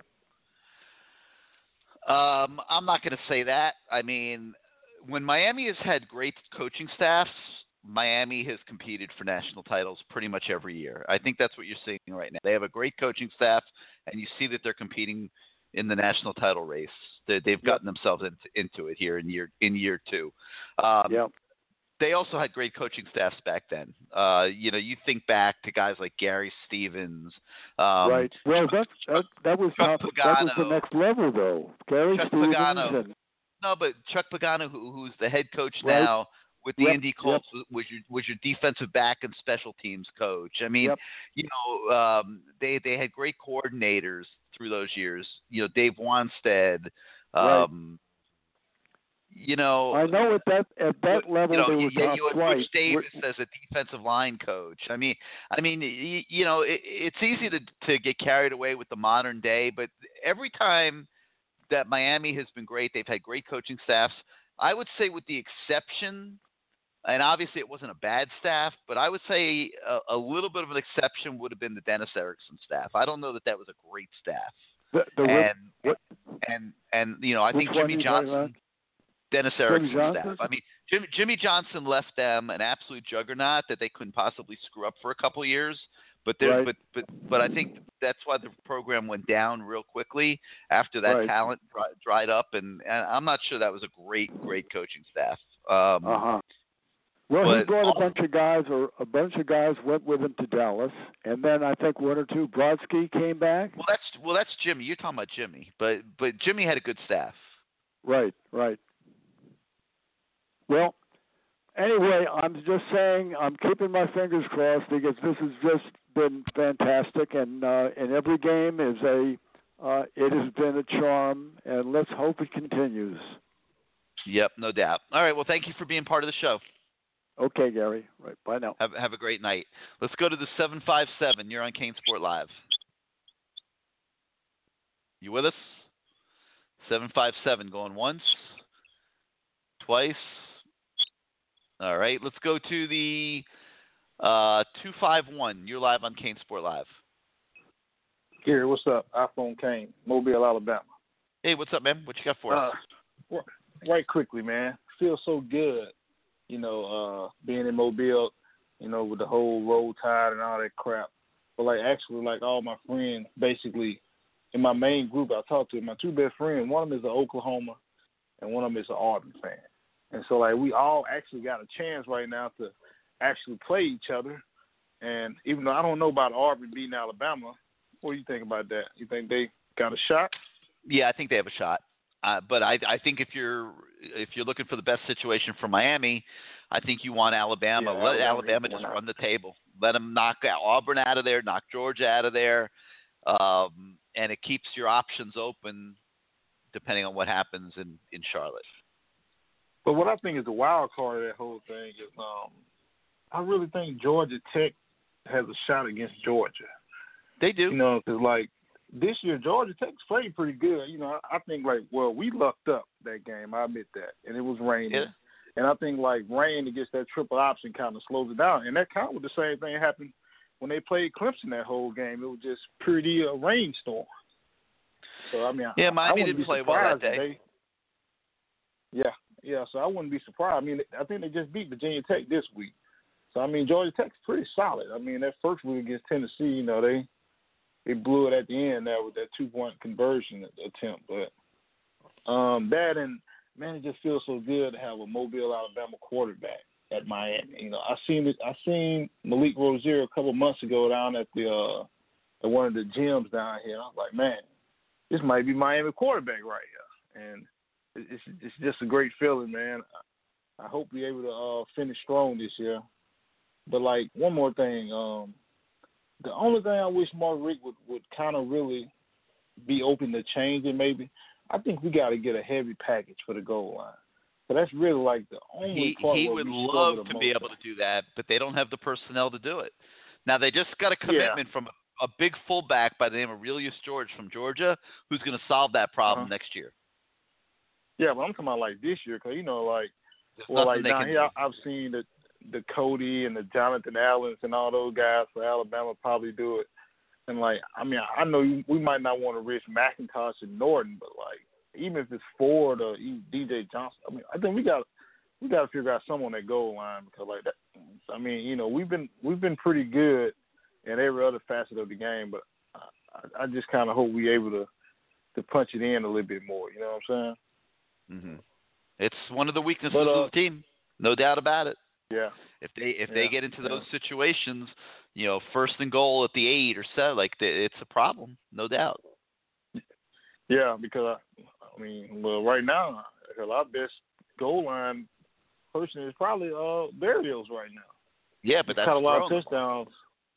Yeah, so like I said, I think we got to figure out something. I mean, Homer runs hard. DJ Dallas, he's a shifty back. He kind of reminds me, you know, a couple years back, you know, like even though he's not the same size, but you know, like Jason Gathers when he came in was like that wide receiver, but you know he came in as the backup behind McGahee that year, and he was kind of that receiver running back type that can give you a little bit of everything. That's kind of how DJ Dallas is for us, I believe. Yeah, but he's not big like Jason Gathers was. Oh yeah. I said he's not big like him, but like just like skill level wise, where he's kind of he's also tweener. Yeah, and he's not a natural running back. You know, he's never really been a running back. He's kind of like winging it out there on pure athletic ability. Yeah. You know, that's why it's going to be interesting in the big picture to see what happens with him because, you know, next year you got a 5-star big back coming in Lingard. I don't know what Mark Walton's going to do. He might look at the whole spectrum and just say, you know what, I'm going to just go see where they draft me in the NFL.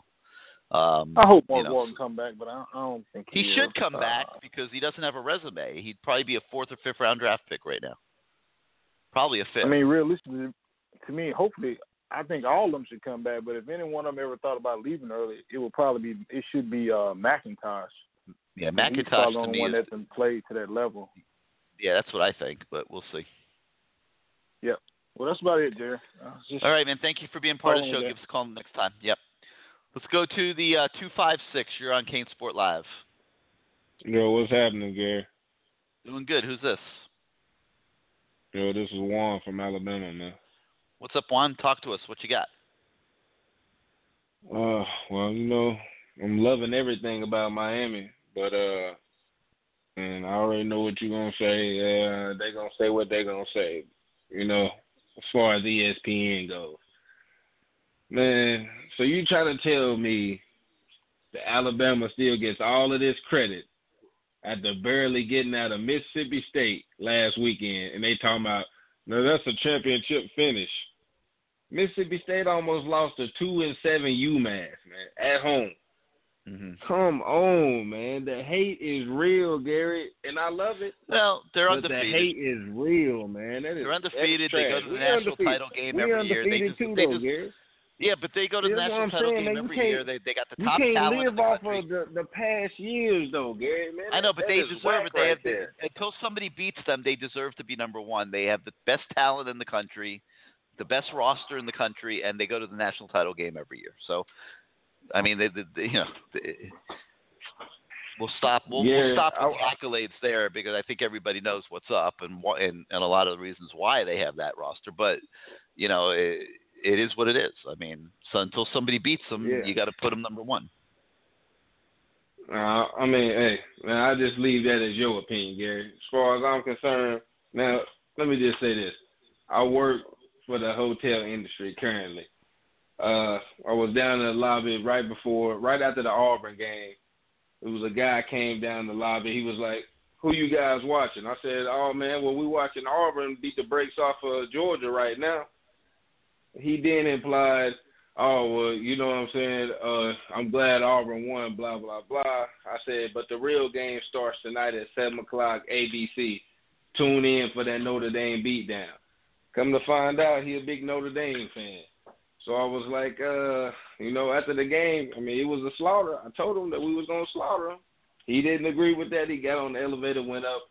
I had to go to his room the next day, knock on the door, tell him it's the front desk. He came to the door. I said, "How was that game, man?" He shut the door in my face, Gary, which is fine because we whooped that ass. But anyways, man, I'm glad we're in the playoffs, talk and everything like that. We just got to keep on winning. But I've been giving these Crimson Hordes down here hell, man, because the hate is real, as I stated when I first, got on the show tonight, man. They don't want to see us where we're at, Gary. I don't care what nobody say. They hate Miami, man. They hate us. Yeah. But I love it. And whenever we whoop some ass, I'm going to talk even more trash. Keep me on hold, Hurricane for life. All right, man. Thanks for being part of the show. All right, guys, let me knock off these last few questions that were submitted on the message boards at CaneSport.com, and then we'll go rapid fire. For those of you that are still on the line, I'll try to get you all in. Why did Darrell Langham disappear? That's a good question, actually. I don't think he did disappear. I think his playing time is about the same as it always has. I mean, remember, it just isn't a lot. I mean, this is a guy, even though he won the Florida State game, those were his only 2 plays the entire game, were those last 2 plays. I think the coaches are not as reactionary as the fans. I think they're playing who they feel are the best guys day in and day out. Langham's going in for a play here, a play there, a couple plays here, a couple plays there. But he's not one of the top 3 receivers on the team, for example. And I think that's why you're not seeing him more just because he made the big plays in a couple games. I think, Darrell Langham kind of maxed himself out in those situations. And the coaches, this is a coaching staff that doesn't play. They play the best guys and without any biases. And it doesn't matter what you did the last game. I mean, look, Lawrence Cager didn't play for weeks, and they put him out there, and he made that big play. So, it keeps the kids hungry. And, so I don't think it's a matter of him disappearing. I think he's playing about the same as he was playing. Let's see. How is the team coping without a week off for the past 2 months? Are they beaten up? And I don't think injuries are a factor at all with this team. I think it's pretty healthy. I mean, obviously you don't want to lose Mark Walton, and C.J. Perry was linebacker depth and was playing in some passing situations and stuff. But I think this is a fresh team because of all the rotation that they have. And I mean, even the O-line, where there's the least amount of rotation, I think they just played the best game they have all year last week. So it looks like a fresh team. They don't look tired. They don't look beaten up. And I don't think the fact, the absence of an off week here down the stretch is any factor at all. Let's see. We talked about assistant coaches leaving, and so I'm not gonna get into that one. Am I sticking with the preseason forecast for a 9-win season? That's a funny guy who submitted that one. Look, there were a whole list of questions entering the season about this team. We had no idea how Malik Rozier would perform. Remember, he was a guy that Mark Richt was telling would never play for him less than a year ago. We had no idea about the offensive line, which was starting a true freshman and had no depth. Navon Donaldson has turned out to be a beast, and Mahoney and Gator held up okay when they had to go in. But they still only have 7 guys. What if they had a rash of injuries? That was a big question mark. We said before the year you can't lose Mark Walton, but now Travis Homer has stepped up in a big way and has negated that, and you're getting something out of DJ Dallas, which you never would have predicted back at the beginning of the season when you're sitting there saying how many games is this team going to win this year. We didn't know about the secondary. Look at how those kids have played off the charts. Did we know that all these freshmen, Trajan Bandy, Amari Carter, were going to come off the bench and play as well as they've played? Did we know that Jaquan Johnson was going to be able to hold up and play as well as he's played at safety? That Sheldrick Redwine would move from cornerback to safety and be as good as he's been? We didn't know any of this stuff. So basically, team is outperforming all of the predictions, not just I think I said 10-2, actually not 9 at the start of the season when I did my prediction column. I said 10 wins, and I think they're outperforming all of the predictions. And a big factor also is that they've won close games, which is any team that wins 10, 11, or 12 games has to win the close games. So the stars have aligned in every way. They've checked off every box that they had to check off. All of the big games have been at home. The home crowd has taken its game to a whole new level that you just don't see very often at any level of football. And it's all come together in a season that's better than expected. But I can't imagine that too many people predicted it to this degree before the season. And I would put myself in that category. I thought they could win 10 games this year. It looks like they're going to win 11, possibly 12, and move on from there. So, we'll see what happens here down the stretch. All right. Got a few guys that have been waiting, like I said, to come on the show. And I'm going to go through these last few calls here. Keep your comments real tight. We've theoretically got 5 minutes left, so but I'm going to try to get everybody on. Let's start out at the 786. You're live on CaneSport Live. Gary, how are you? Yes, sir. Gary, how are you? Who's this? Everything 305. All right, man, go. You got to go fast tonight. Go. Real quick, just wanted to point out what a fantastic job that offensive line did this past week. They did a great job of doing things together. Communication was fantastic. Really impressed with how they've come together. And, oh, by the way, it's nice having that freshman number 55 in there. I think he made a humongous difference in many different ways, and it can't be underestimated the impact he's had on this offensive line. And that's why I totally said agree. Last year I told you every show you had, the single most important recruit was going to be that kid. And so far he's been very impactful, to say the least. On the recruiting front, fantastic weekend. Saw a lot of parents. I think we're going to have a solid year recruiting-wise, and especially in December, I think we're going to get a kid or two that we weren't thinking of, weren't planning on getting. Lots of things, a lot of buzz going on right now, Gary. No doubt. Thanks a lot. Have a good one. Go Canes. All right, man. Yeah, get in earlier. You always have good things to say. Get in earlier next week. Let's go to the 941. You're live on CaneSport Live. Hi, Gary. This is Meister Kane. How are you from Port Charlotte? What's up, Meister? Go ahead. Talk to us. Hey, I'll try to make this quick as I can. I'm going to go out on a limb. I was at that game, and I'll tell you, it was phenomenal. I've never experienced anything in my life like this. But like I said before, I'm going to go out on a limb and say this team can go all the way this year.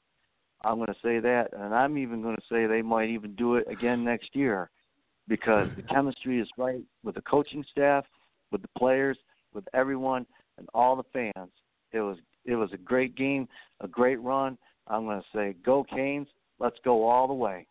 And I'll leave it at that. All right, Meister. All right? You got it, man. We'll talk to you next week. All right, you bet. All right, guys, we made it through. A couple guys just dropped off, so we've got everybody on that wanted to be on. I want to thank everybody that called in tonight. Another really, really, really good show. Obviously, everybody's thrilled to death with the way the Canes are doing. Got a little questionable ranking in the football playoff, but like we talked about, nothing to worry about. They're going to get a chance to prove it on the field on December the 2nd when they play Clemson in the ACC championship game. In the meantime, you got a little business you got to take care of. You don't want to slip up now. You got Virginia Saturday, 12 o'clock in the Orange Bowl. The challenge has been put out to the Canes Nation to show up and be just as rabid as you were for those night games, even though it's going to be a little hotter, a little sweatier. Hopefully the fans can get at least close to that atmosphere. I don't know that an equal atmosphere is reality. Got to agree with that. But hopefully get close to that atmosphere. And then you got to go to Pittsburgh on a Friday and the day after Thanksgiving, eat a little turkey the night before at the hotel, and go take care of business against a Pitt team that can go in a couple different directions in that game, and we'll talk more about that next week. But it'll either be their bowl game or they'll have one foot out the door and Miami will just steamroll all over them. So we'll see what happens there. Like I said, we'll talk more about it next Tuesday night. We'll talk about the Virginia game. We'll see how the rankings look next week. I want to thank our sponsors tonight. I want to thank Harry's Razors. Again, you go to harrys.com/CaneSport. They'll give you their trial shaving kit, which comes with a razor and 5 blades and some shave gel. $13 value for free. All you got to do is pay the $3 shipping. That's harrys.com/CaneSport. I highly recommend you check them out. And if you're a small business guy or an entrepreneur, I recommend you go check out the startup.com, the company created by Canes fans, where only Canes fans work. And now they want to help Canes fans manage their small business careers and their entrepreneurial exploits. And just be hugely successful in the small business world. So check them out as well. I guess I'll see those of you that come to the game on Saturday out at the stadium. It should be fun. And then we'll meet back here next Tuesday night for another CaneSport Live. Good night, everybody.